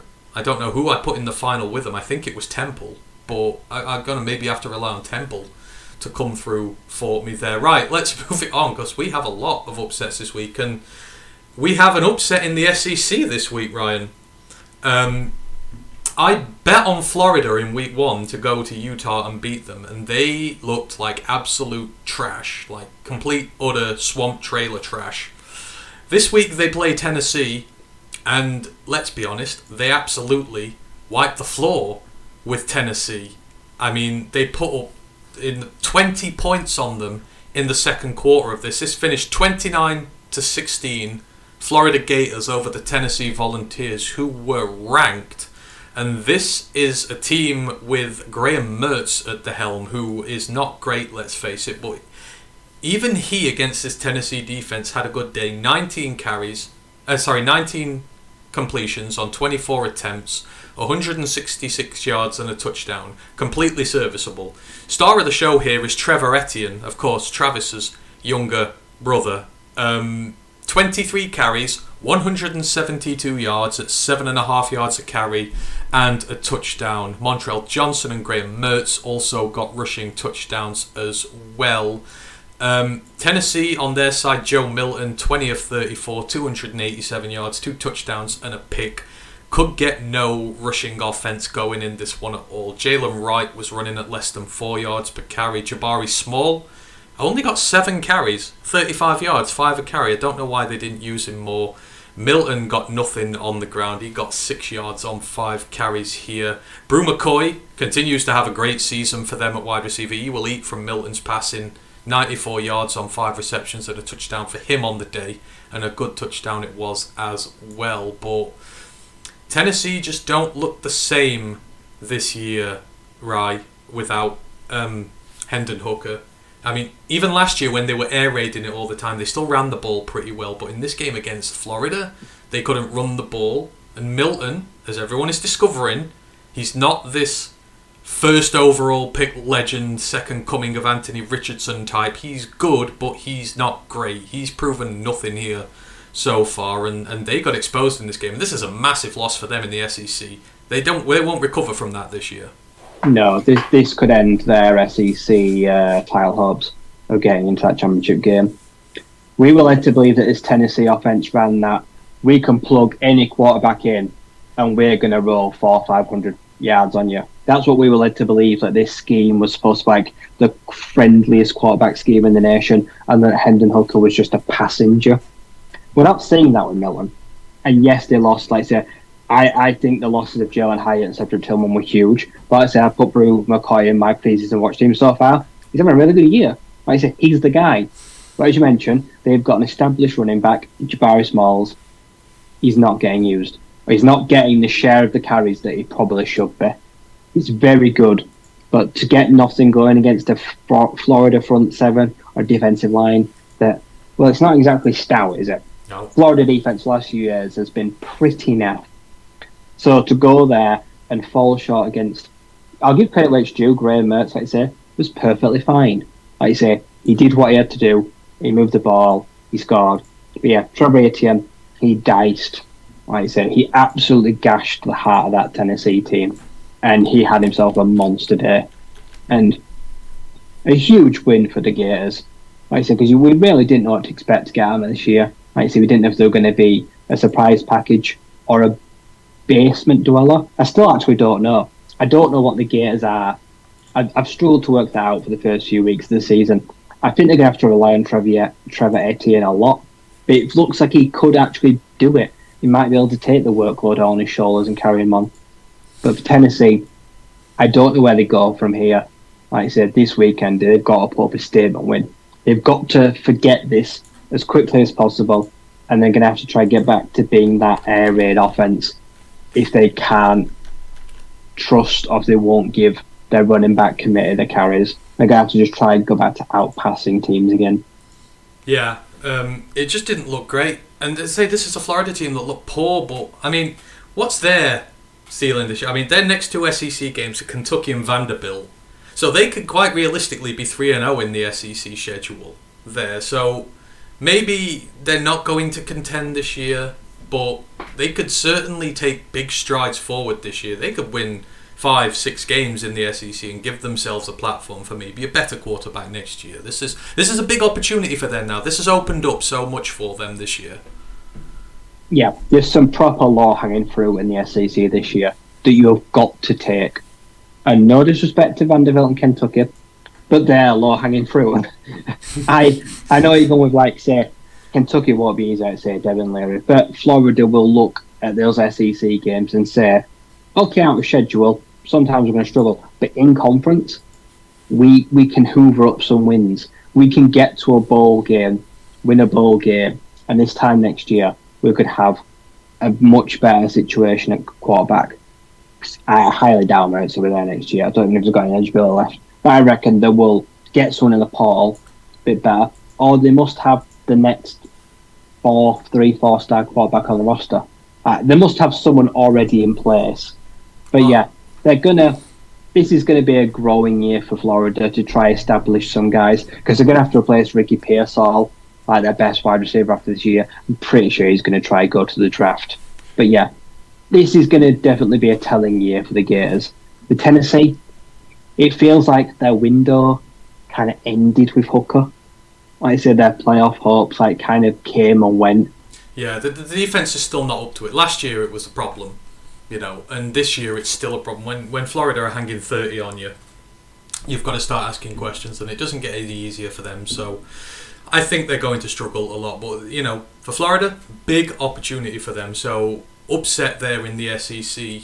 Next up, and I didn't actually realise this because I was doing them in a row, but there were 3 MAC upsets against the Big 12 this weekend, because obviously new teams in the Big 12 keep forgetting, but this was quite a poignant one, Rye. There's been a rivalry going on for a long time now, one that has been presided over specifically by one team who have been winning it forever and a day, but the underdog came and bit them this week. We're talking about the Miami, Ohio Redhawks finally getting one over in the Battle of the Bell over the Cincinnati Bearcats, 31-24. This was an overtime victory here, and Miami, really, when you look at the stat sheet, they have no right to win this game. Cincinnati put down 540 yards of offense in it to Miami's 360. More passing yards, more rushing yards. Miami were more effective when it came to their plays. They had 7.5 yards per play, but they had a lot less of the ball. 36 minutes on the clock for Cincinnati, just 23 for Miami of Ohio. Bearcats were up early in this one, but then they went into the half a point behind. Miami just kept pushing in front. Cincinnati had to come back with 8 points in the fourth quarter to take it to overtime, but the Redhawks got themselves a touchdown and got them with it. And this is a tale of 2 quarterbacks maybe for this one. On Miami, Ohio side's Brett Gabbert, Blaine's brother, believe, 12 of 20, 237 yards, 3 touchdowns, just 1 pick on the day. He also led the team in rushing. He had 75 yards on 9 carries. That's over 8 yards per carry. It was the him show there. On Cincinnati's side, Emory Jones, the new quarterback, 18 of 34, 265 yards, but 2 picks on the day. Can't turn the ball over. They rushed a lot though. Ryan Montgomery, 20 carries, 104 yards. Emory Jones had 20 carries for 101 yards and a touchdown. We know he likes to run the ball, but not to throw it necessarily. Corey Kiner got a touchdown for them on the ground as well. Xavier Henderson, 12 receptions for 140 yards, by far the best of Cincinnati receivers on the day. But Miami's defense came up when they needed it to, right? The Battle of the Bell, this is a big win for the Red Hawks. We talk about Ohio maybe not taking much from their game over Iowa State, good lord. The Red Hawks will take a massive win from this. I think this is 8 in a row they lost before this. This is big win, signature rivalry win. Sets them up for the MAC season perfectly. Yeah, it is a big win. And Cincinnati going through what is this huge transition. Like I say, they've gone from being, like say, the biggest outsider in college football history to losing all their players, to losing all their head coach. But they're still not a bad team. Like I say, there's Emory Jones, I know him well. Like I say, his time at ASU ended because of injury. Like I say, inconsistency, but ultimately ended because he got hurt. Emory Jones, like I say, like last year, trying to have a swan song, is not a bad quarterback at all. Like I say, rushing, he's a lot better when he can do a healthy mix of rushing and throwing. He's never going to be the perfect pocket passer shown by the interceptions. But yeah, like I said, he's shown that he could keep them in the game. He could lead them down the field, score when they had to. So this Bearcats team it's still not a mug, even though it's really kind of fallen on hard times and trying to learn its new identity. So this is a great win for the Red Hawks. Like I say, to finally get one. Like I say, because I imagine like when you lose 8 in a row and you feel like the proper little brother, you're getting picked on, probably constantly getting crapped for it. To just once be able to say like, I'm the man. Like I say, this is our year, and yeah, just to stop the rot. Like I say, to go forward, like I say, with their title aspirations, a great win. And I'm a huge fan of Brett Gabbert. I really like the kid. Like I say, I think he's one of the more underrated quarterbacks in the nation. He's done really well at his time. Like I say, and forever living in his brother's shadow, but who knows if he could be one day a pro aspect. I imagine he could do like a bit like a Nathan Rourke and could go to like the CFL and maybe be really productive. Like say XFL, USFL, if he ain't going to go make it to the major leagues, that he's kind of quarterback that you could see somewhere playing pro football. If it's not next year, a year after. Like I said, there are leagues out there where someone will definitely get him. He's been really productive in his time. Like I said, he's a good quarterback. So yeah, that's them sending a signal to everyone else in the MAC saying like, we're here. Like I said, the Red Hawks, but we're ready to compete with you guys. Yeah, I'm looking forward to this because I'm pretty sure I had the Red Hawks winning this year. Was it them? I think I at least had them in the championship game in the MAC. So it looks like very much they're ready to go for that. And I say they've got one of the better quarterbacks there. I think it's them versus Ohio, probably, maybe out of these two teams. Both of them have statement wins this week. So yeah, there's going to be some very tough competition. But great win for the Red Hawks there and end that big losing streak against Cincinnati, who for them, well, they're 2-1 now. They had that big win the other week over Pittsburgh. And then they go and lose to Miami. So, you say team in flux. Who knows how they're going to do in the Big 12 this year. But there's a lot of low-hanging fruit for them to have a go at. So, I'm sure they will still win a few games. Got a few more on the upset alert. So, UNLV, the University of Nevada, Las Vegas Rebels, upset Vanderbilt, the Commodores. Maybe say it's an upset, but it's still SEC, Mountain West over SEC this is. UNLV put down 40 on them, in which was a highly entertaining game. Finished 40-37. Even more impressive for UNLV, their starting quarterback, Doug Brumfield, was knocked out early in this one. He'd gone 2 of 4 for 15 yards and thrown a pick. Freshman Jaden Mayava comes in, throws 19 of 33, 261 yards, a touchdown, just 1 pick. First ever game there for him. Did well on the ground pretty much as well, going about 4.5 yards per carry there. Vanderbilt, AJ Swan, continues to play decent, 16 of 35, 296 yards, 3 touchdowns and a pick. They just could not run the ball whatsoever. They let this get into a shootout with UNLV, and well, the Mountain West team had more firepower on their roster. London Humphreys had 3 receptions for 102 yards and a touchdown for Vandy, but their defense, they got 2 sacks on the day. They had a couple of picks, but they didn't get much pressure on the young freshman who was allowed to throw it and ball out a bit more, and UNLV's defense did. They had 4 sacks on the day. They were able to get pressure on AJ Swan. I mean, call this an upset or not, right? It's still G5 over Power 5, and Vandy have been better recent years. And for the Rebels, they're a team under Barry Odom this year. They're building on the work of his predecessor. They seem to be heading in the right direction now. They didn't look too bad against Michigan the other week, and big win over a Power 5 opponent for them. Yeah, this matchup probably came at a really good time for them. Like I said, it's weird how things go, like suddenly bringing in this new quarterback, like it wasn't forced, and you don't know how long it's going to be for. If he gets a start, he has to play the next few weeks. But sometimes when the light are the brightest, it kind of just clicks through. Like you say, through a pick, but ultimately on the day, he did help his team win. And Vandy, like, they are literally chalk and cheese, aren't they? You will never know which Commodore teams turned up. It's easy to see why they've struggled for so many years, but right now they kind of found some level of consistency. Like say, they've definitely improved, but they're not yet turned the corner. But like say, you can't take anything from UNLV. It's a big win for them, facing adversity after just half a quarter, having to bring in a freshman that's never played before, and a defense that was able to be more of an output than Vandy's defense. And Gabe just won a lot more to think about, did cause, like say, pressure and didn't let him have his way. So they can take huge props from that. Like I say, wasn't by any means pretty from either team, but it's always good to get into a high-powered shootout against an SEC team and come out on top. That will bode well for the young quarterback's confidence, especially if he is called upon in future. He now knows what to expect and knows that he can do it when he's called upon. And the last upset I had on here, they weren't the only SEC team, Vandy, to get upset this weekend. The BYU Cougars, breaking my heart here, taking down KJ Jefferson and the Arkansas Razorbacks, and I did not see this one coming. KJ put down 60 on them last season and looked absolutely amazing. They were like 14-0 up after 5 minutes in this one. There was a long rush from AJ Green. I think it was about 50 yards, start this one off. Then they had a kick return touchdown. Isaiah Satenga, he took one in from about 80 yards on a punt return. And you're like, oh yeah, they're going to absolutely light them up again here.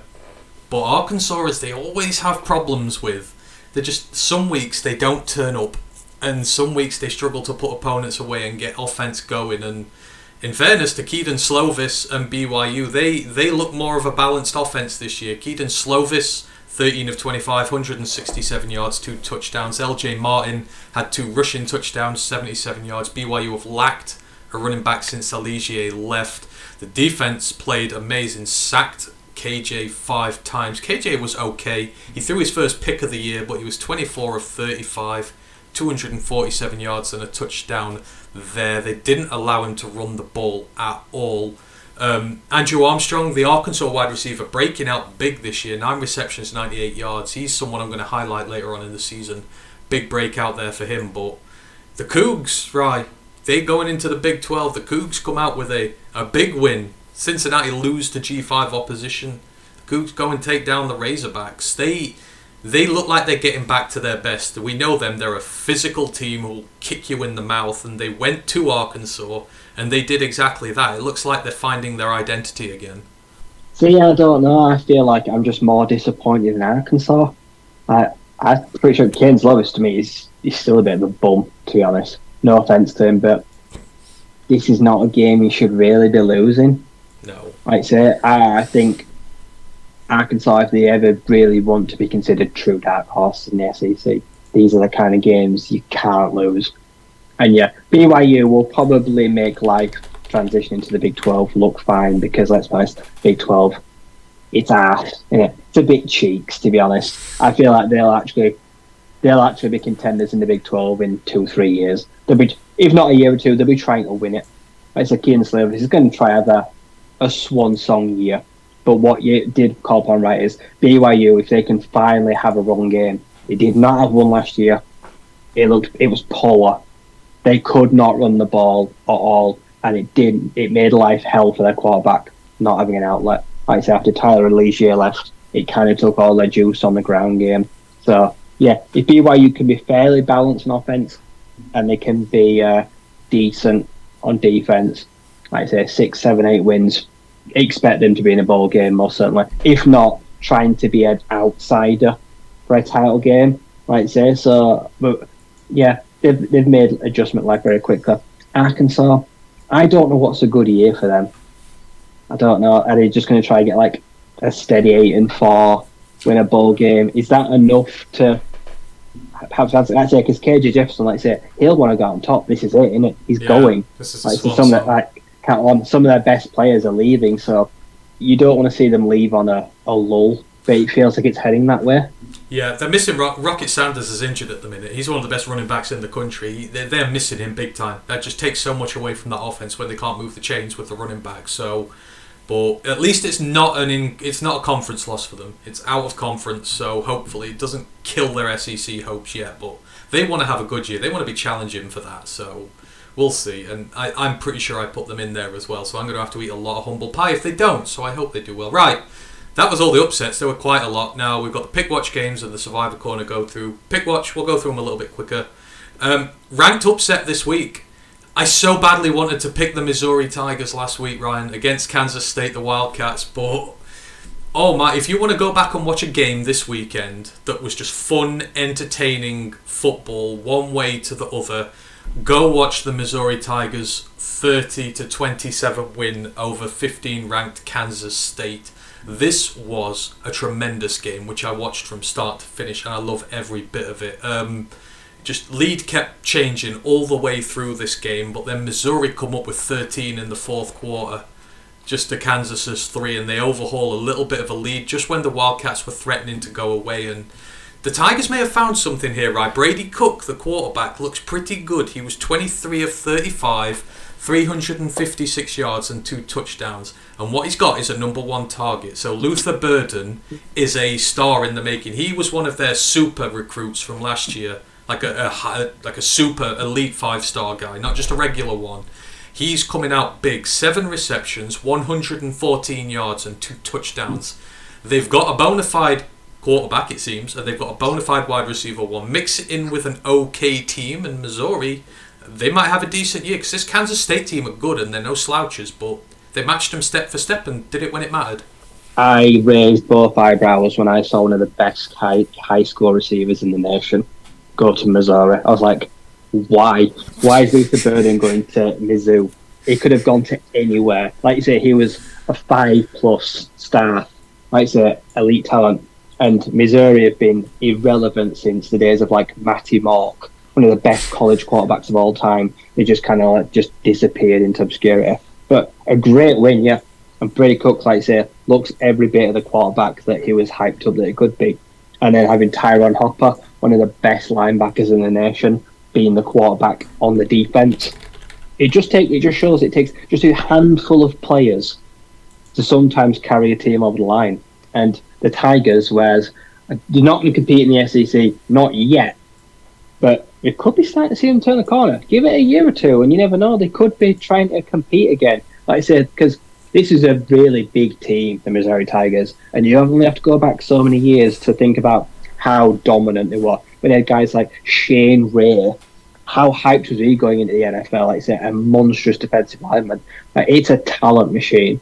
And yeah, I picked Kansas State. Like I say, they fell just short in the end because of offense, but yeah, a really good, pretty even game as well. It was just mostly offense, back and forth.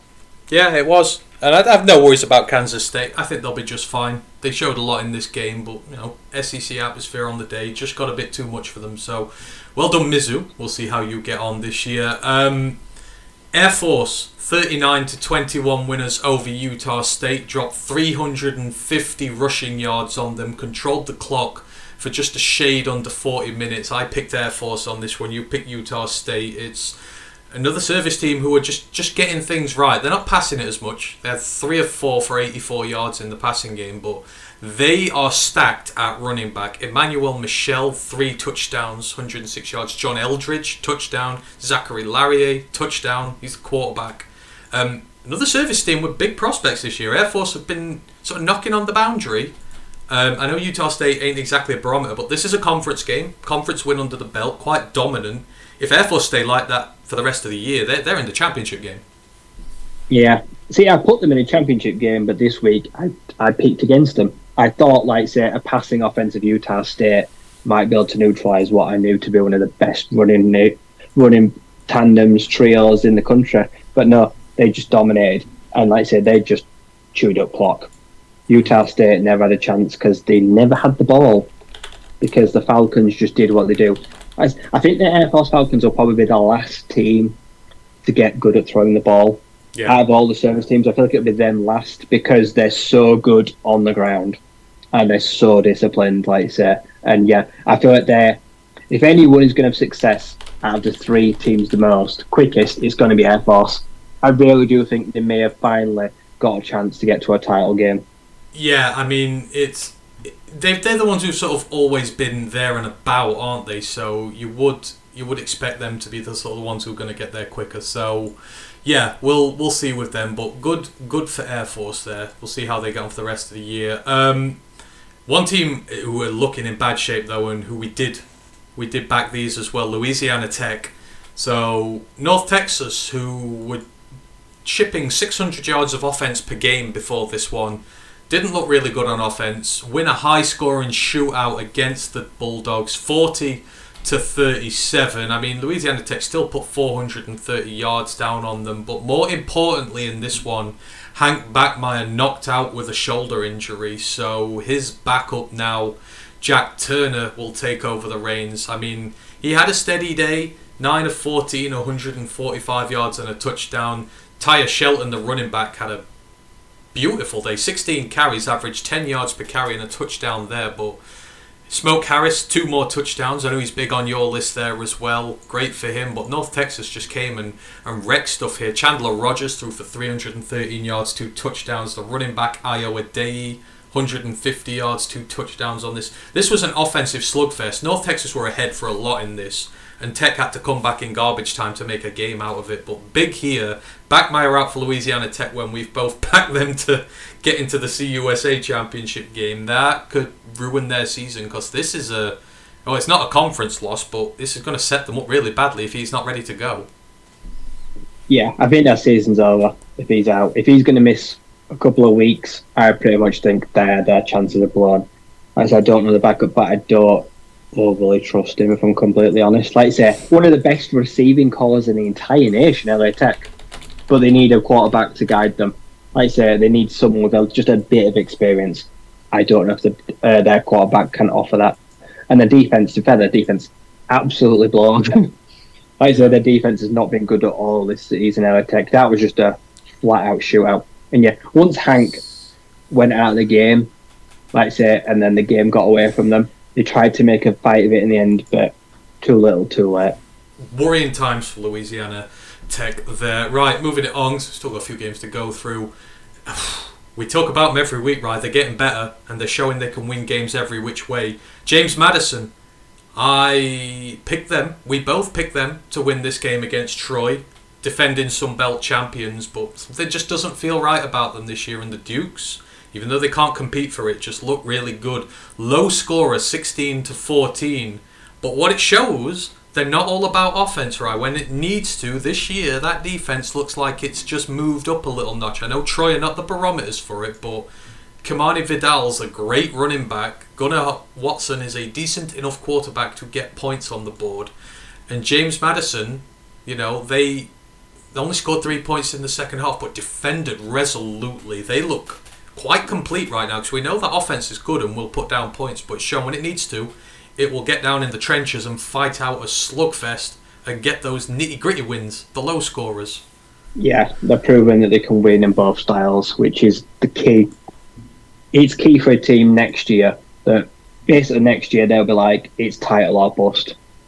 They've proven through, 15 games of college football on FBS level, that they might be the best team in the conference. And they're not even eligible yet. Like I say, everything that's been asked of them so far, offensively they've blown sides away, and then defensively, let's say this weekend, they proved they're up to their task. So I'm comfortably saying they're the best. I'm comfortable to say they're the best team in the conference. Like I say, so far for me, I've now seen that it's not close. But I've got to look forward a year, like I say, will they be as good when it actually matters? Mm-hmm. So yeah, we've seen everything I need to, but hopefully it does continue. Troy, they probably won't be too upset about it. They did hold a very explosive offense to just 16 points. I think they'll still be happy on the defensive side of the ball. But offense, they struggle, don't they? Yeah, they just struggle once again, like I say. And good defense wins championships, but it's not always enough. No. Again, I get a good read on this team, and just last year it was enough, but you can't do it 2 years in a row where you have an elite defense and a poor offense and win titles. You just can't do it. It's going to catch up on you, and it's caught up on them. So well done, James Madison. 2 weeks' time, well, I say 2 weeks, weekend after this, they play South Alabama. Going to be a cracker. Absolutely, two of the best teams in the Sun Belt. That is going to be a game to watch. I would say watch it right now. When, that'll be one to watch going forward. So great for them. Moving forward, someone who you won't want to watch because you bet on them, and I wish you hadn't in this. Trent Dilfer and the UAB Blazers blown out by the Louisiana Raging Cajuns. I had Louisiana in this. This was a no contest. It was no points scored in the first quarter. Louisiana scored 24 unanswered in the second. They got another 10 in the third. So going into the fourth quarter, it's 34-3. They end up 41-21 winners when UAB go score in garbage time. The good old air raid doesn't work if you can't run the ball, which UAB can't. They had 106 yards, but they were averaging very little per carry on the day. Couldn't get it going. Louisiana, on the other hand, had 200-yard running backs on the day. Zion Chris, the quarterback, did what he needed to, but Louisiana were hurting off the back of a big loss the other week, Ryan. They came back and they whooped Trent Dilfer and co in this one, and things don't look good for the Blazers this year. They got off to a poor start, and by half-time they blinked and the game was over. Like I say, and up until the fourth quarter, Stars didn't really do anything. They just tried to make the scoreline respectable, but they didn't even really do that. And yeah, it's going to be a long old year for UAB and for Trent Dilfer. Not big on them. Moving it on, still got a few to go. Syracuse beat Purdue 35-20. It feels like I lose on Purdue every week when I flip-flop between whether they're going to win or whether they're going to lose. But this was just can't hold the quarterback in pocket. Garrett Schrader, the Syracuse quarterback, he threw for 184 yards and a pick. He rushed for 195 yards and 4 touchdowns. He is absolutely the quintessential running quarterback who can't throw the ball that well. And Purdue, Hudson Card did great, 323 yards, a touchdown, did throw a pick, but they can't run the ball, and they don't have any defense this year. It's just not a recipe to win games, is it? Hudson Card can't do a lot here, and Syracuse are Syracuse. Running quarterback, you stop him, you stop their offense. Yeah, Purdue's defense has been meh to bad most weeks. It's been very unimpressive every week, and yeah, Hudson Card has come somewhere to play first team football and be the guy. Well, I suppose when you make your bed, you got a lion, haven't you? He came here and he must have realised after the whole Jeff Brown thing that it was going to be a transition period, and there's not a lot around him. There's just not a lot going on in Purdue, and I like the Boilermakers, but they're just going through the motions, it feels right now. It doesn't matter if he plays good, if he plays bad. It just doesn't feel like they're going to be convincing anybody anytime soon. Like I say, in their defense, you know what Garrett Schrader is, and everyone knows what Garrett Schrader is, so you know what you need to do. You know what you need to stop. But they couldn't do it. Like I say, they absolutely put them through the mincer. Design runs or just escaping and scrambling. Either way, like I say, they could not get close to him. Yeah, absolutely. Right, I've got a few more. So, TCU whacked Houston 36-13. We both had TCU. Great day for them, but didn't learn too much about them there. New Mexico State won the Rio Grande rivalry 27-17, and you kind of have to feel right. Danny Gonzalez's seat. They play UMass this upcoming weekend, and we've got that in there. Does this not feel like the weekend when it's all over for him? Because New Mexico State have not been good this year, but Diego Pavia tore him to shreds. He had 9 completions for 203 yards as quarterback.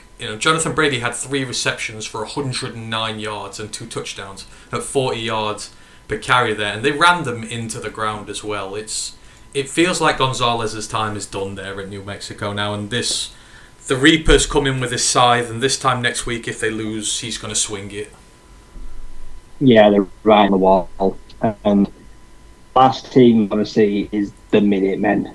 Like you say, because they could really bring your time to a close, because especially when your back's against the wall, they're probably a team you just really don't want to play when you're desperate and just clutching at straws to try get over the line. Like, you really don't want to see a team like them come. They're a total anomaly at times. You never know which UMass side's going to turn up. Yeah, no, you don't. And they look pretty good this year. We'll talk about them in a bit, but they look like they could beat them. I think that's going to be the next head coach firing next week if they lose. So, yeah, there's that. And then the last one from the Pick Watch. We don't need to talk about this.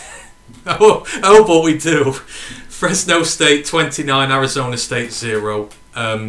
Very quickly, 8 turnovers, 3 quarterbacks played, combined for 5 turnovers, 3 fumbles lost.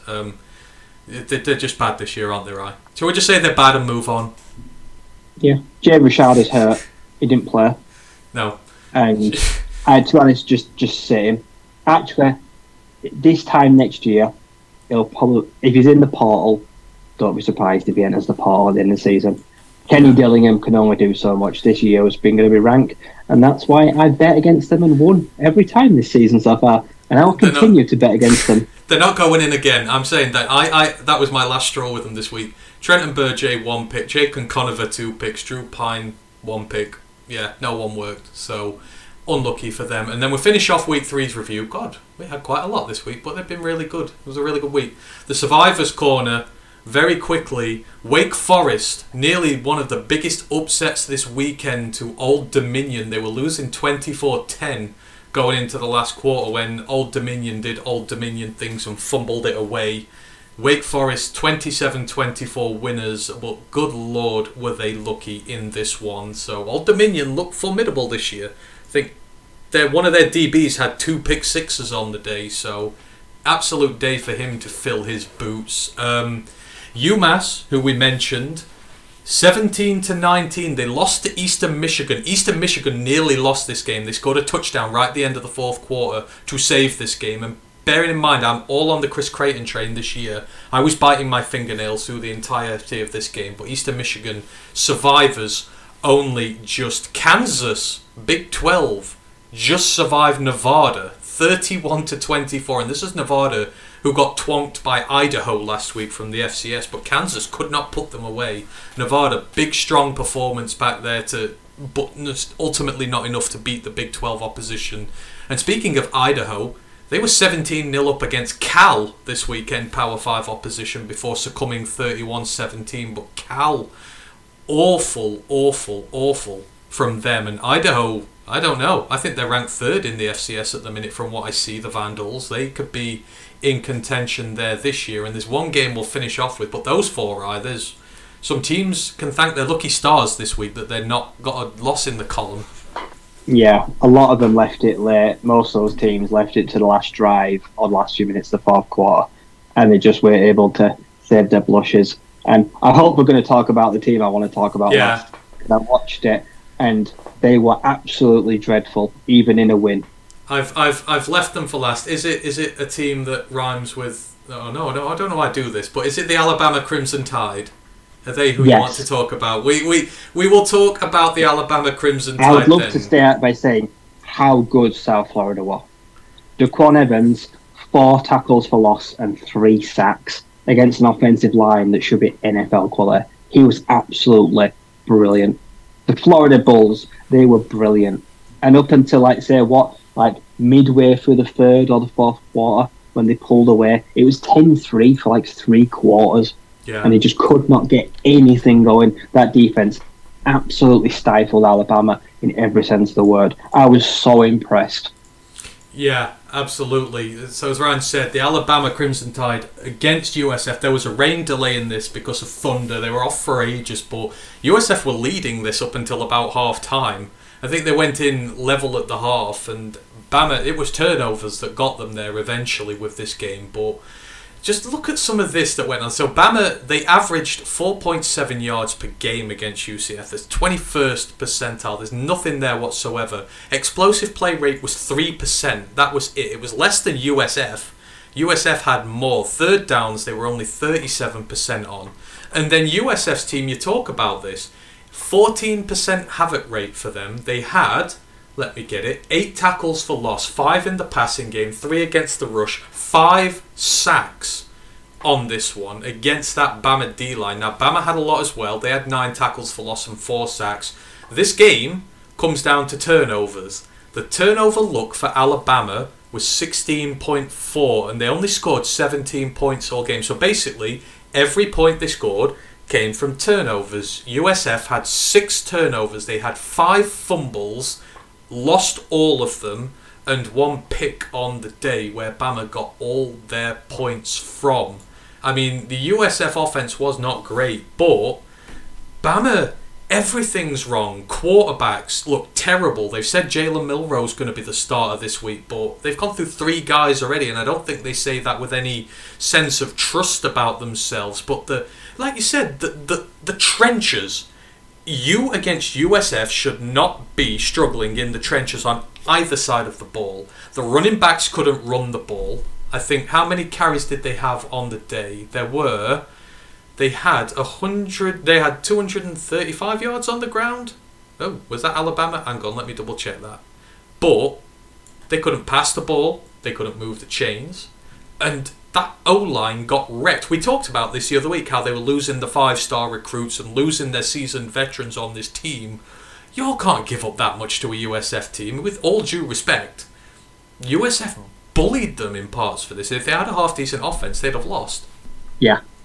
Ultimately, this game came down to terrible conditions. The conditions were dreadful. Yeah. Ball security. Like I say, it was like trying to hold a bar of soap. Like I say, unfortunately, they coughed it up every time. And USF will probably... I know it's weird, they have such a commendable performance, but they've probably been so mad at themselves knowing that they could have won that game. But they let it slip, literally. They put that game on a platter for a Crimson Tide team that does not believe. I don't want to hear anyone say the word like 4 seed. Absolutely nowhere should Alabama be in any contention this year to be anywhere near like even an outsider. They look poor. And not one of them quarterbacks do I trust. None of them have shown anything to warrant being a starter. The crazy thing is, South Florida had more time of possession in this game.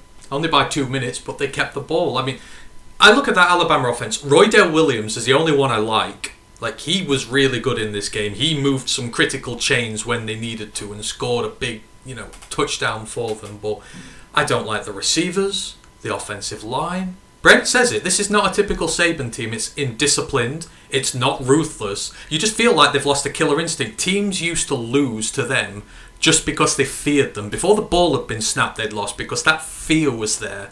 Feels like the fear's gone now, doesn't it? Teams like Texas and Georgia have gone in there and beaten them, and everyone else is like, actually now, we can go in there. I'm not scared of their 5-star linemen. I'm not scared of their D-line. I'm happy to take shots at the secondary, which is awful. It feels like they've lost the intimidation factor. Yeah. Teams this year are going to go into Tuscaloosa. I predict a few more losses at home for Alabama against the bigger boys. Some of them are going to go in there. And it's not Nick Saban, like I say, it's the fact that it's all dried up. For once, that conveyor belt has just it's stopped, it's ended. Like I say, they've got talent, but like I say, they don't have the usual crop of pure 5 stars. They're just not there this year. Like I say, their quarterback room it's going to be in constant flux all season with a battle of who is going to do a good job. That never happens. The Crimson Tide never have red marks, question marks about their quarterback. So, like I said, our linebacker room, the defense in the last few years has just been decimated by the draft. They're just a victim of their own success. And eventually it was going to catch up with them. And it appears this is the year that it's caught up with them. Like I said, and they could really struggle in the SEC. And I mean, this could be, this is a big pressure point for them because obviously they're waiting for Julian Sayin to arrive next year, aren't they? He's just been upgraded to number 1 quarterback in the 2024 class. Is he going to take a look at this and go, actually, you know what? I don't think Bama's the place for me anymore. They're not going to give me receivers who are great. their offensive line's going to get me sacked all game. Maybe I'm going to go take a walk to Ohio State or somewhere like that. You know, they might lose him if they carry on playing like this. It's hard, let's say, because they're such a big brand and they've got such a used to producing the top level. It'd take a lot to flip him. But teams seeing Alabama struggle, that you will have boosters reach out to him. NIL, like you say, you may get someone try lure him.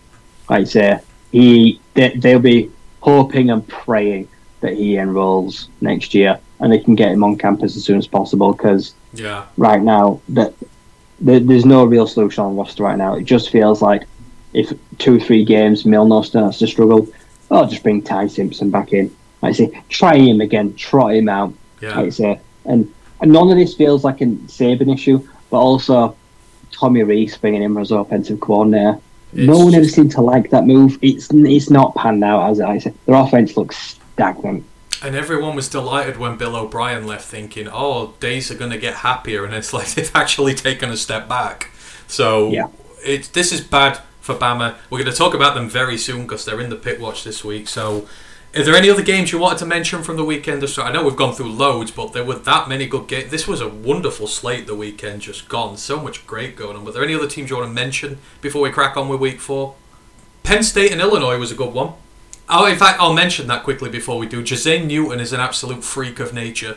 He dominated Penn State on his own this weekend just gone by, and he blocked a field goal, he had sacks, pressures, he harassed Drew Aller. Drew Aller had to take a restraining order out on him. He was that harassed. I mean, Penn State looked a bit funny, but Illinois are a good team. Big test passed for Penn State, but it's raised as many questions as it has answers about them. I've got another, they're going to play again this weekend against another defense. If they win that more comfortably, I'll be there. But yeah, Jazane Newton, fantastic weekend for him. Sorry, is there anyone else? Big Ten's been interesting. Rutgers, they stay unbeaten. Like I say, they have they turned a corner? Have the Scarlet Knights finally become an average football team? I quite like to see it. Like I say, 3-0, like I say, are now starting a in-conference schedule. Let's see, really, how they do against the big boys. They're a team I'm definitely keeping half an eye on this year. Like I say, 'cause I really like their defensive back. I think they're going to have a premier draft class this year.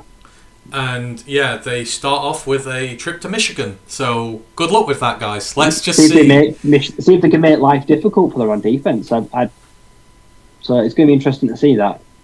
It's a stern test for JJ McCarthy, because Max Melton, he's playing out of his skin. Like I say, their defensive backs, their safeties, their nickels, they are really one of the best units in the Big Ten. Yeah.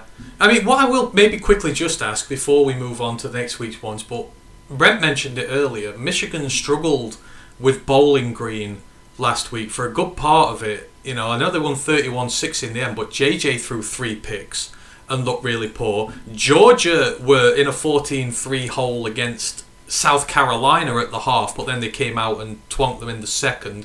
Florida State struggled. Texas struggled against Wyoming. Wyoming were leading that after the first quarter, and you're thinking, good God. Penn State struggled. Ohio State struggled for a little bit against Western Kentucky. They don't look themselves with the new quarterback there. I mean, Washington, really, for me, they were the only team in the top 10 who looked good last week. I don't know. Who are you getting the vibes off from early? Because so many of these teams are struggling. Even Notre Dame didn't look great against Central Michigan. Washington were the only team who looked complete this week when they blew out Michigan State. I mean, who are you getting the vibes off early here? Yeah, it was one of those weird weeks where, sometimes teams have bad weeks, but it's like everyone did at once. It's like it was like something in the air. Like, we're all going to struggle and we're all going to squeak past our rivals just this once. And, yeah, Washington, like you say, Michael Penix Jr. right now, I'm going to say should be number 2 for the Heisman behind Shedeur Sanders. I really think he's got to be a top 3 consideration. And they look by far the most complete team in the Pac-12. Like I say, Rome Odunze, he's playing himself into contention to be a first-round pick next year as a receiver. He looks really good. So, yeah, they are really climbing quite rapidly. Like I say, Ole Miss, like I say, Quinton Judkins did play, they're kind of ticking along really well, and Dart is kind of protecting the ball. They don't look too bad. That's why I picked them as a championship team, like as an outlier to make the game. So they're kind of doing their end of the bit so far. So yeah, but a lot are struggling. Yeah, like I say, LSU, like I say, they're struggling. Like I say, I saw that clip of what Harold Perkins. That was bizarre. It's getting a fight like it. Yeah, it was a weird week for everyone. Yeah, I mean, when you're dropping Harold Perkins into coverage, I'd be getting annoyed if I was that good at edge rushing and they just were insisting on dropping me into coverage. Something we have a problem with the Lions at the minute. We're no strangers to that. But let's see how much you really believe in Ole Miss, and let's go forward to this week's slate of fixtures. So we're going to do the 10-pick watch ones first, and then we'll finish off just by talking about some of the others, because there are quite a few good ones this week. And I mean, this is tough this week, right? This is a lot of where we get the big marquee names that we've not had before, and this starts off, and if anyone in the comments whatever you want to put your picks in there as well, we'll see what consensus is. But we're going to start off with the massive game in the ACC this week. Florida State travelling to Death Valley to take on Clemson after that rotten performance against Boston College. Florida State are 3-0 on the season. They've wins over LSU, Southern Miss and Boston College. Clemson are 2-1 with wins over Charleston, Southern and Florida Atlantic, but of course they took that pounding from Duke in their opener. Clemson have won the last 7 in a row against the Noles, and you know, this includes 4 games getting played in Death Valley at that time. It's exactly a decade since Florida State pulled out a win here, and they've visited 4 times, as I say, in that period. Clemson have won 7 of their last 8 at home against the AP top 10 ranked teams. Obviously, Florida are ranked number 4 and Clemson are unranked for this. They're 41 of 42 in their last at home. The only loss came against South Carolina last year when South Carolina got ridiculously hot at the end of the year. This team, Cade Klubnik is having his troubles. He's a very new quarterback. He's having teething issues here, but he seems to have got better in recent weeks. Will Shipley's been his usual self at running back. They've got a good tandem at running back now, actually. The offensive line's been pretty good. Defense has been getting much better for them. It didn't look good against Duke, but that's getting there. They had some trouble with the kicker.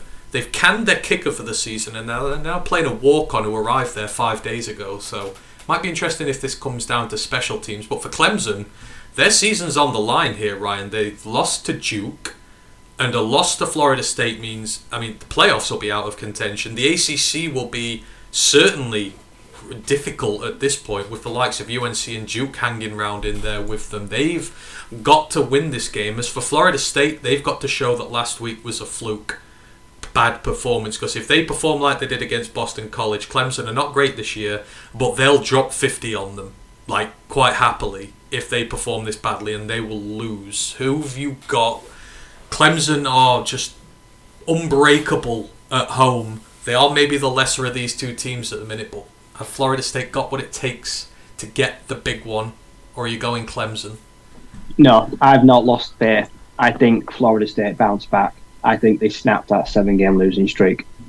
I think, from what I've seen, last week will have kicked them up the arse, and they won't perform like that this week. I reckon John Travis goes in there and Keon Coleman. I reckon they have a monster game against that defense. See, I don't trust Cade Klubnik yet either. I just think this is going to be the biggest spotlight he's been in, and I feel like it will get too big for him. Yeah, I think the trouble, if Clemson can run the ball, they've got a chance. If they can get Will Shipley going, because he's usually pretty good against Florida State, Will Shipley. If they can get him going, then they might win. But yeah, I can't get off the Florida State train now. I've backed them to this point. And if they lose, I still win because I get to take the mick out of them. So Florida State sweep here. Brent says Florida State as well. So we are all in agreement. They're going to have a bounce back week. I think so. Clemson. If Florida State lose, no team from the ACC can go to the playoffs. I mean, have UNC lost yet? UNC could, but I don't think they're going to go unbeaten. But yeah, I know what you mean. I think that's it. Then the Pac-12 opens up. All I'll say is my playoffs of Texas, Washington, and Penn State with Georgia is looking pretty damn good right now. I will just say, after 4 weeks, I'm looking like I might actually be right. Moving it on. How much do you fancy Ole Miss Ryan. Ole Miss at Alabama. They take the trip to Tuscaloosa. Ole Miss 3-0 on the season. They've beaten Mercer. Hard-fought win over Tulane and Georgia Tech. Alabama 2-1. They've beaten Middle Tennessee and South Florida, with the defeat, of course, coming against Texas. In the last 10 years, Ole Miss are 2-8 against Bama, but this may be the first time in a while that there's expectation for them to possibly win this game and be favourite. Alabama look poor this year through 3 games. The pass protection is awful. They've got loads of 4 and 5 stars on guy there, but you say they gave up 5 sacks to Texas. They gave up 5 sacks to USF of all team, and Bama quarterbacks, they only threw for 50 passes in those games. The ball carriers are averaging just 4.4 yards on the ground. They only got 3.1 yards per carry against Texas. And, Jalen Milroe's been poor. You take out his 2 touchdown passes in that game, he went 12 of 25 for 167 yards and 2 picks. Ole Miss, on the other hand, Jackson Dart, he's doing alright. I know we've never crowned him as the guy, but he's thrown 8 touchdowns to 1 interception. Quinshon Judkins hasn't really got going yet. He's going at 4.3 yards per carry, but they've got the ground game. They've got the receivers. I believe finally that Thingy's back at wide receiver, the UTSA, Zachary Franklin. I think he's back for this, yet they've not really missed him in the game. They've got a powerful offense here, ready to pick on Alabama. Are you ready to call Lane Kiffin's number over Nick Saban in this SEC beatdown, or are Bama just going to find a way to somehow luck their way into a win? Red Bulls are going to pound them. I think Ole Miss are going to absolutely drop a hammer on them. I think they're going to rinse that defense completely. Judkins is going off. I reckon Judkins are going at least 120 yards rushing, and Jackson Dart is going to make a name for himself. Oh, I love it. Like I say, this is ranked. This is Alabama 13th, Ole Miss 15th. Brent agrees with you. He says Ole Miss. Let's do it. Panel goes for an Ole Miss sweep. They come up with what would be the upset. And this is the... Do you think this legitimises Jackson Dart if he can go to Tuscaloosa and win, like it kind of has done with Quinn Ewers at Texas? Could this be the game where the doubts finally start to go about him? No, I won't think that much of Jackson Dart, even if he does go out and torch them. I just think this is a Bama team you should be beating. Okay. I just don't think it'll tell me everything I need to know about him. But if he does it obviously it's a bad environment to play in. I say it's difficult, but yeah, I think this is an Ole Miss side that should be beating this Alabama side. Alright, so we are all in agreement so far through 2. That is great. New Mexico at UMass. I've put this in. This is the toilet bowl game. You've got to throw this in here because no one ever knows what to think. New Mexico 1-2 on the season. They've beaten Tennessee Tech, but they've lost to Texas A&M and New Mexico State. UMass are 1-3 on the season. They opened up with a win over New Mexico State, but then they've lost to Auburn, the Miami Redhawks, and Eastern Michigan. But they've been weirdly competitive for a UMass team. They are not as bad as they've been in recent years. Danny Gonzalez, like I said, he's on a molten hot seat. Brian Vincent sat there as his offensive coordinator, bought his own quarterback with him. You can't lose the Rio Grande rivalry and UMass in 7 days. After 4 years in the job and survive, I think he's done if he loses. Don Brown, on the other hand, seems to have injected at least some part of life here into UMass, and it's at home. They'll be looking for win too. They'll want to start creeping towards a bowl game if they possibly can. Who have you got in the toilet bowl, Ryan? New Mexico or UMass? Give me UMass. How hard has that schedule have been? That's an awful first 4 games. A Chris Crichton resurgent Eastern Michigan. Like I said, Auburn, New Mexico State, now back at home. Yeah, I think the Minutemen are going to win. I don't know if it'll be enough to get Gonzalez fired, but I reckon he'll be very perilous after he loses this week. Yeah, I think he'll be in a lot of bother at a minimum, but his seat will be one of the hottest in the country. Now that Neil Brown's won the backyard brawl, his seat is a little less hot. So I think Danny Gonzalez has overtaken him. UMass sweep again. Everybody in agreement. Brent says UMass. That's great. Let's go for it. Next up, this is going to be my favourite game of the weekend. I feel like one of Pac-12, the 2 remaining teams in the Pac-12, and so much is on the line here. Number 14 ranked Oregon State travel to number 21 ranked Washington State. Oregon 3-0 on the season. Their wins over San Jose State, UC Davis, and San Diego State. Washington State also 3-0. They've beaten Colorado State, Wisconsin, that impressive win, and Northern Colorado. Like I said, this is the battle of the Pac-12 outsiders. They've never met, so the Beavers and the Cougars, they have never met as ranked opponents in history. They have played 97 times. This is the first time they've ever both been ranked. Washington State officials are expecting a sellout in front of a national broadcast television audience, and you've got two big hitters, dark horse big hitters here. In one corner, Oregon State's coming in with its highest AP top 25 ranking in more than a decade. In the other, Washington State has returned to the rankings for the first time since Mike Leach left the program in 2019, and you've got battles all over the field here. So coaches, Jonathan Smith, he's the first coach to get Oregon State to a 10-win season in more than 15 years. He's a former Beaver quarterback, a good one at that. So Oregon State have got the hometown head coach really bringing them in there. You've got Jake Dickert, second year as Washington State head coach. He's bringing them to relevance in a really loaded Pac-12 conference. These are two really up-and-coming coaches here. At quarterback, you've got DJ Uiagalelei, resurgence after his Clemson days, coming up against Cameron Ward, who I have admired for a very long time since his Incarnate Word days. He has matured so much in his time at Washington State. This is a great quarterback battle there.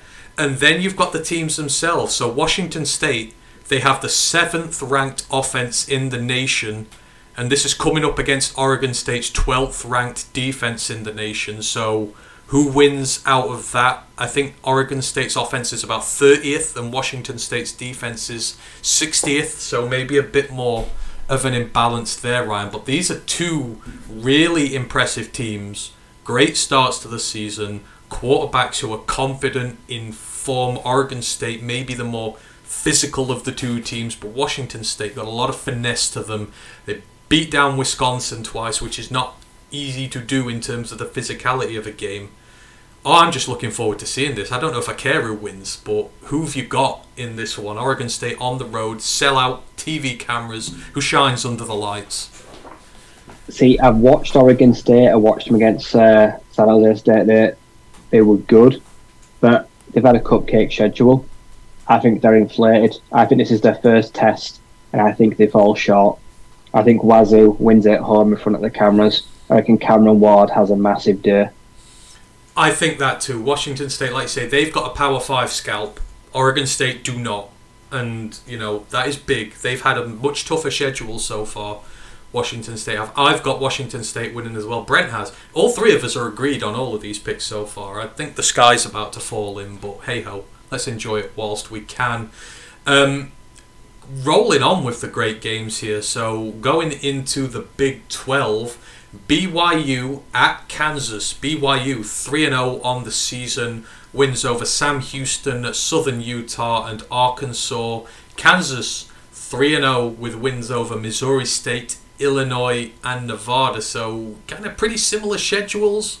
Both got an FCS win. Both got a couple of decent FBS scalps. It's the first meeting of these teams since 1992 and BYU's first ever Big 12 game. This is also another game that's going to be played in front of a sellout crowd. And Kansas, this is the second year in a row they've started 3-0. This time last year they got College Game Day when TCU came to town, and they ended up losing that one, losing their unbeaten start. But Jalen Daniels is back. He's healthy. He threw for 300 yards the other day against Nevada, looked great.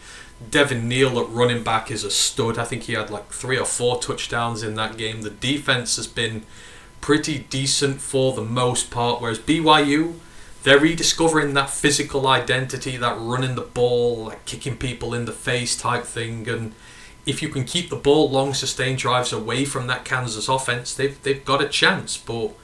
And a big statement win over Arkansas they're just coming off. So who have you got in the battle of the Big 12, right? BYU on the road at Kansas. I'm going to go with Kansas in a tight one, probably in a high scorer, because I think I prefer Jalen Daniels to Caden Slovis, to be honest. I just feel like they've got a better quarterback situation. Yeah, it sounds like the biggest cop-out in the world ever for this, but I'm the same. I like the quarterback better here. I like Jalen Daniels better. I want Kansas to succeed. But we got burned on this last year. I think we both picked them to beat TCU, if I remember rightly. But let's hope second time is a charm with this. So Brent's gone Kansas as well. So all three of us, this is unheard of, us going this far without deviating. And this is a tough schedule, so there's some credence to this. We're predicting these. It's great. Okay. Now, I think we're going to agree on this one as well. But interesting. Ranked fixture, Pac-12. We're back to talking about good old Deion Sanders again. The Colorado Buffaloes ranked number 19 at Oregon, ranked number 10. Colorado 3-0 on the season. Obviously wins over TCU, Nebraska, and Colorado State. So that's a ranked win technically over TCU. Oregon, they've had a cupcake schedule so far. 3-0 on the year with wins over Portland State, Texas Tech, and Hawaii. But big to note here, the only game they've played against credible FBS opposition, they nearly lost to Texas Tech. That defense is still not good, but Bo Nix throws for a lot of yardage and they run the ball pretty well as well. Potent offense, bad defense, exactly the same as Colorado. Potent offense, bad defense. It's just whose quality is better. Oregon's defense may be better overall, but Colorado get the takeaways. This is Deion's, by far, the biggest test of his reign. It's in Eugene, at Oregon. I think I know what the answer is going to be here, but can Colorado go and upset Oregon, or is Bo Nix going to lay waste to them? This comes down to which quarterback do I think can keep playing at such a high level for the whole game. I think, Oregon's defense is better, but I think Colorado defense can generate multiple turnovers. And Bo Nix has sometimes been sloppy. I'm gonna take Colorado in like 100-point game. I just see no defense or like pick sixes. I think Shazir Sanders just goes wild. Oh, see, you've put it out there now. You're making me think about it. I mean, Bo's not thrown a pick this year, but we all know how culpable he is to it. This is the problem I have. I think it's going to be a very high-scoring game. I think they're massive scoring. I'd take the over on 100 points if we were going to do it. That's how much I think it's going to be. It's like I say, who can get the most takeaways? Shedeur, for the most part. They're both great at ball security, and he's got more weapons. He's got like 4 bona fide weapons, even without Travis Hunter. It's just, can they run the ball? Yeah, I don't see that offense. I don't see that wide receiver room in Oregon. It just doesn't do much for me. No, that's the thing. There's just more offensive weapons in there. It's in Eugene, and Oregon really, that game against Texas Tech, they struggled. They just outright struggled, and it took a turnover right at the end for them to get away from it. I think I'm going to go with you. I think I'm going to go Colorado as well. Colorado sweep here, and I've just learnt not to bet against him now, but it's just the matchups where it matters. I just think they will get some turnovers on Bo Nix, and Shedeur will keep it quite a clean game. So, wow, surprising Colorado sweep there. Didn't think that one was going to happen. Next, we've got ACC action. UNC ranked number 17 at Pittsburgh. UNC 3-0 on the season. They've beaten South Carolina, Appalachian State and Minnesota. Didn't look great in that either. Pittsburgh 1-2 on the season. They won over Wofford, the FCS team, but then successive defeats to Cincinnati and West Virginia. But this is at Pittsburgh. We know Pat Narduzzi's teams are good. They're going to have a bounce back sooner rather than later. And Drake May has not been convincing so far. He's been throwing picks out like they're candy, whilst throwing touchdowns as well. But UNC have struggled against App State, and they didn't look the best against Minnesota. Just our Greek friend Kaliak Manis kept throwing picks to them. Who have you got here, Rye? I watched the Minnesota game, and like I say, they made life really hard. Kyler Newbin, the safety, the defensive backs were really good. And UNC were lucky because, like I say, Kalimanakis got hurt. His backup came in. Powell was told, don't do anything stupid.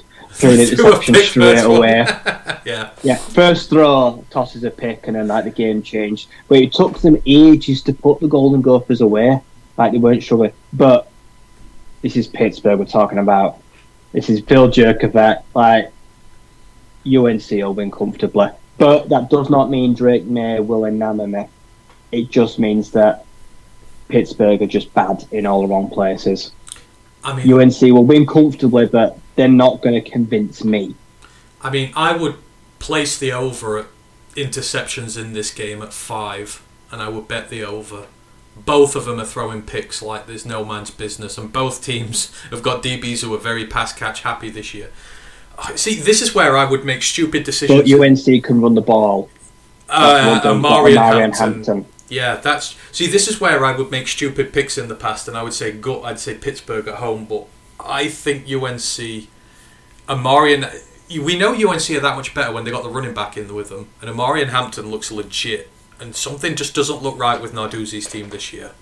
So I think I might regret this, but I'm going UNC as well. Brent's gone Pittsburgh and Oregon, so we've diverged from him completely now, so everything's not going crazy. So yeah, we got that one there. UNC sweep for us. Ooh, these just get better and better this week. Ohio State ranked number 6 at Notre Dame ranked number 9. Ohio State 3-0 on the season. They've wins over Indiana, where they look bad, Youngstown State and Western Kentucky. Notre Dame are 4-0. They played week 0. They've beaten Navy, Tennessee State, NC State and Central Michigan, who did hang with them for some time. Now Notre Dame, they've been rotten in big fixtures like this in previous years. I think there's something like 1-9 in the last 10 when it comes to facing these big oppositions. However, they've never had a quarterback like Sam Hartman, not in recent years, who is an absolute game changer when it comes to these high profile environments. They are running the ball well this year. Yeah, Audric Estime, baller. Yeah, he is running the ball really well, and Sam Hartman has got that passing offense going, unlike anything we've seen in recent years. He's over 1,000 yards already. He's got 13 touchdowns, no interceptions. He's not turning the ball over. This Notre Dame team are not turning the ball over. And Ohio State, I just do not believe one bit in this team. I just think they are utter frauds. They struggled week 1 to put away a piss-poor Indiana team. And McCord, even though he teed off on Western Kentucky, who've never had a good passing defense for as long as I can remember, I just not settled by him at all. Now, I know Ohio State killed them last year in the reverse fixture, but Notre Dame feel a bit different this year, right? Do they have what it takes to finally snap this streak and take one down on Ohio State? Well, Notre Dame this year have got like one of the best linebacking pairs in the nation. Like I say, best left tackle. Got Tommy Eichenberg. I know, like I say, they've got Eichenberg on the Ohio State defense, like Jack Sawyer. But on the other side, you've got JT Bertrand, who's been one of the best linebackers in the nation so far, and their defense has been really stout. And they've also got the ex-Ohio State defensive lineman, Jean-Baptiste. So he's going back to his old team, and he's done really well. He's big. Do you know what? Give me Notre Dame in a shootout. The run game could really be the difference here, because I'm yet to see Ohio State really run the ball. Has TreVeyon Henderson had a massive game yet this year, or? Mian Williams was getting some of the carry. I think Mian Williams did the stuff against Indiana. Let me just quickly get it up here, just so we can go into this one. Feels like TreVeyon Henderson has become such an afterthought. Is he hurt, or? They're wasting him. I think they're just wasting him. But I mean, what are we here? Rushing on the year, TreVeyon Henderson, 30 carries, 191 yards, 6 yards a carry. Mian Williams, 18 carries, 73 yards. Diamante Trevathan, 19 carries, 133 yards. I mean, they're averaging a lot per carry, but they're just not using them. They seem to be just using McCord instead. But they've got 5 guys over 100 receiving yards already. Malvin Harrison's at 300, but yeah, he'll have a massive game, but I think he can't do it on his own. No, give me Golden Gophers. Give me the Golden Helmets. The Fighting Irish. I just don't want to bet against Ryan Day because I know that he'll kick me in the ass and they'll win. But I genuinely think they are a legit bad team this year, Ohio State. They just don't look anything like they normally do, and I think Notre Dame do look legit. So I'm with you. Notre Dame sweep. Brent's on the Notre Dame train as well. So yeah, we're back to ways thinking apart there, and then these just get better and better. UCLA ranked 22 at Utah, ranked 11. UCLA 3-0 on the season, wins over Coastal Carolina, San Diego State, North Carolina State.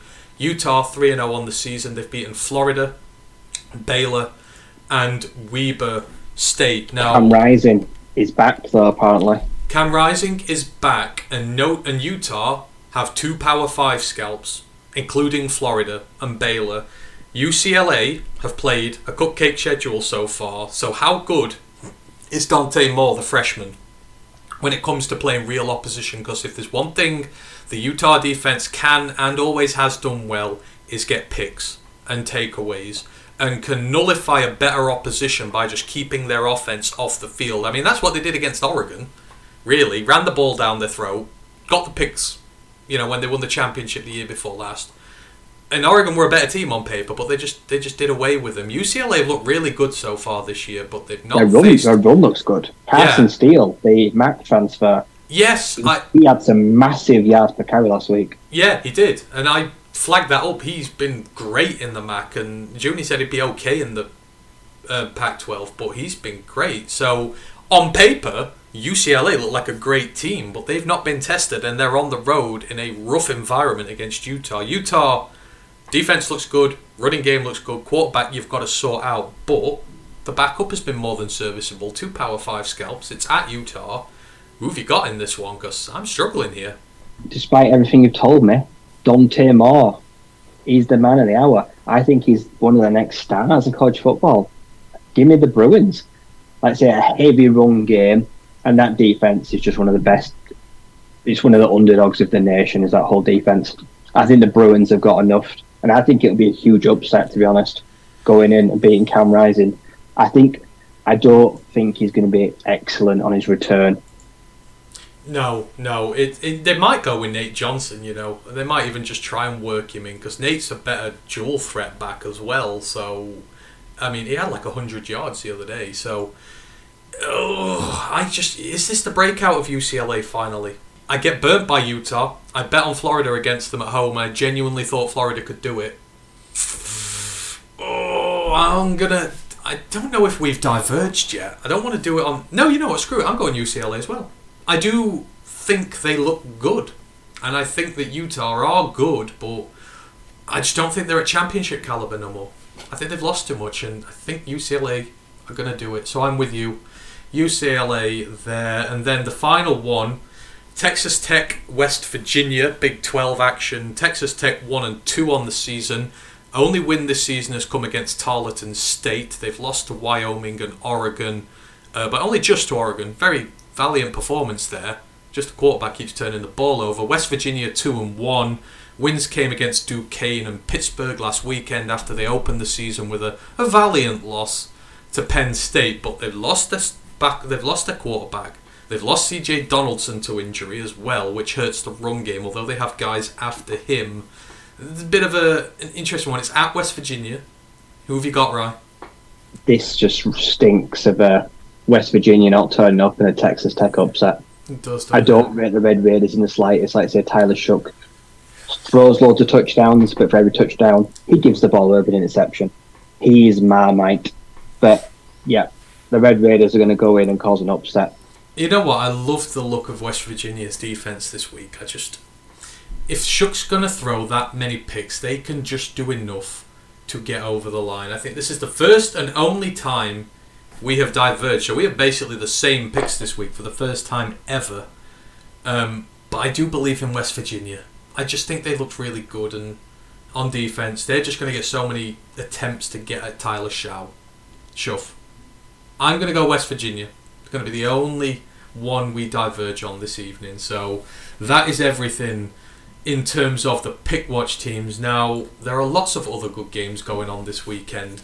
Starts tonight. Georgia State are playing Coastal Cal. Georgia State are 3-0, so if they win again, you're probably going to hear about them in the main section next week, because there's something good going on there. But in terms of the other big ones, Iowa Penn State this week, Ryan. Just to quickly talk about Iowa.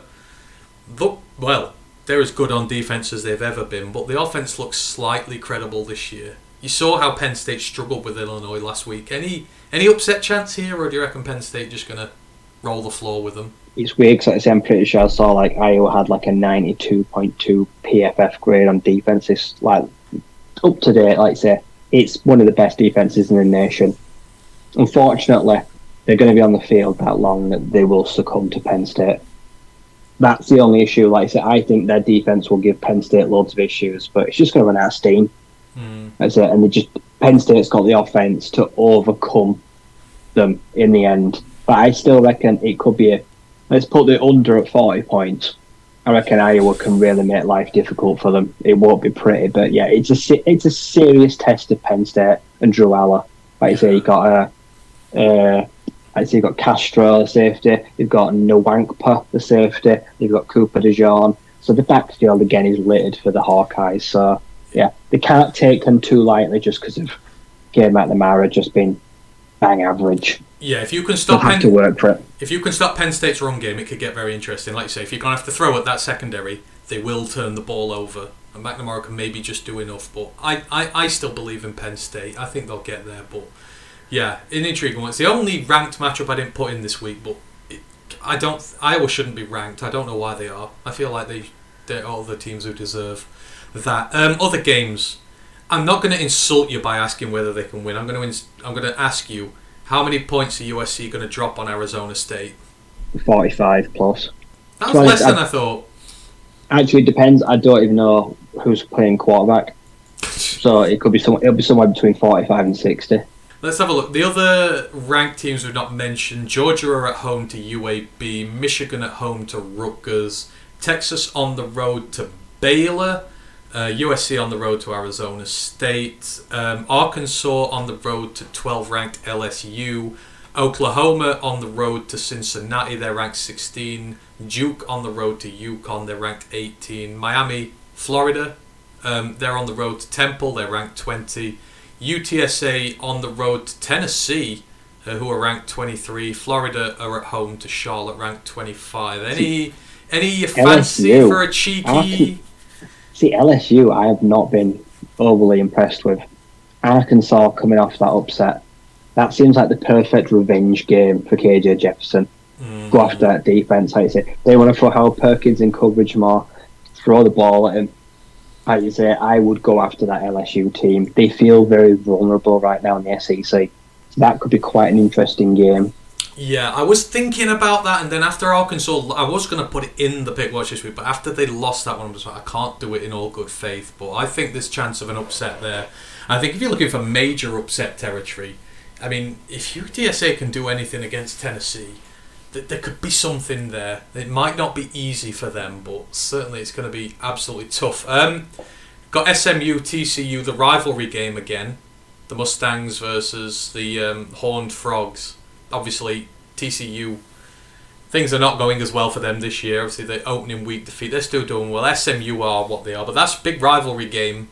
You expecting TCU to win that, or get SMU upset? SMU stink. Yeah, they are. I bet Tanner Mordecai wishes he was still there, though. He's terrible. Yeah, no. If he did, I'd probably bet on them to win that, but he's not, so yeah. Hang on, just Battle of the Vanderbilt at home to Kentucky, SEC, bottom of the barrel. Could this be another win for Vandy on the schedule? It could be, because the life for it's not gone exactly well, has it, for Devin Leary at start of Kentucky career? No. I don't know why he went there, to be honest. Yeah. I don't remember the Wildcats whatsoever. I feel like AJ Swan could go and have himself a day if he wants to. Yeah, I think he could, absolutely. I think there is the possibility of an upset there. A few others going on. James Madison away at Utah State. In fact, no, let's end this show, because I've been going a while, so let's wrap it up. The game of the week here for me, where the hell's it just gone? We've got to go on this. Oklahoma State on the road to Iowa State, Ryan. Two behemoths. Oh, God. Shall we do an over-under for this? How low's your over-under going to be for this? Iowa State, Oklahoma State. I'm going to say 22, and I'll pick the under. I'm going to take an Iowa State upset. I think the freshman Bet is going to have a massive day. What would your over-under be for this one? I don't think there's going to be any points in it whatsoever. Under like 37. Oklahoma State, they're going to play 3 quarterbacks again and struggle. It's going to be a long old day for the Cowboys. Oh, it is indeed. Right, let's wrap it up there because we've been going a long time. But we had some great action in week 3, which we needed to talk about. There's so many fixtures this week. We only get one show a week to do it, so sometimes they go long, but there's a lot to talk about. So thank you to everyone who's joined us this evening. Really appreciate you all. If you've got any questions you want to quickly get in before we go, please put them in just as I go through all the next shows and stuff. So the main Roar of the Lions UK podcast, the Atlanta Falcons preview will be coming up very soon. I think it'll be Saturday.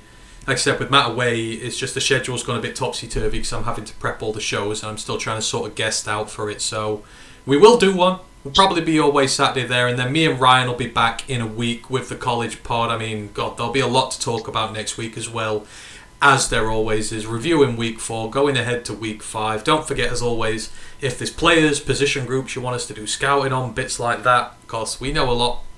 Let us know, and we'll do it for you. We take requests all year round, so we honestly don't mind if you do that. You can find us all over on the internet, Roar of the Lions UK, YouTube, Twitch, Facebook. Our group is Roar of the Lions UK, and our group is Detroit Lions Fans UK, One Pride Worldwide. The website, don't forget to check that out, roarofthelionsuk.com.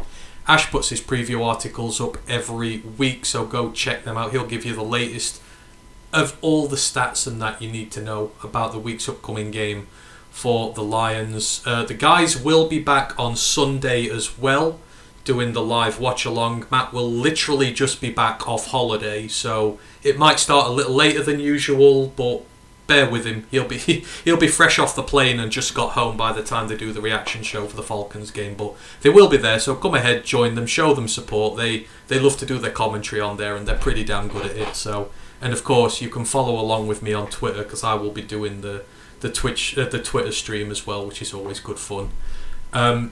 No questions in there, so that is us done. Thank you ever so much, Rye, as always, and to Hank for making his appearance earlier as well. We shall see you again over the weekend and for the Falcons game, but until then, have a great day, enjoy yourselves, and we will see you soon.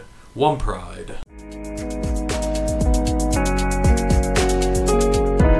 Thank you for supporting the Roar of the Lions UK podcast. You can find us on our socials on YouTube at Roar of the Lions UK, Twitch, Twitter and Instagram ROTL_UK, and on our website www.roarofthelionsuk.com.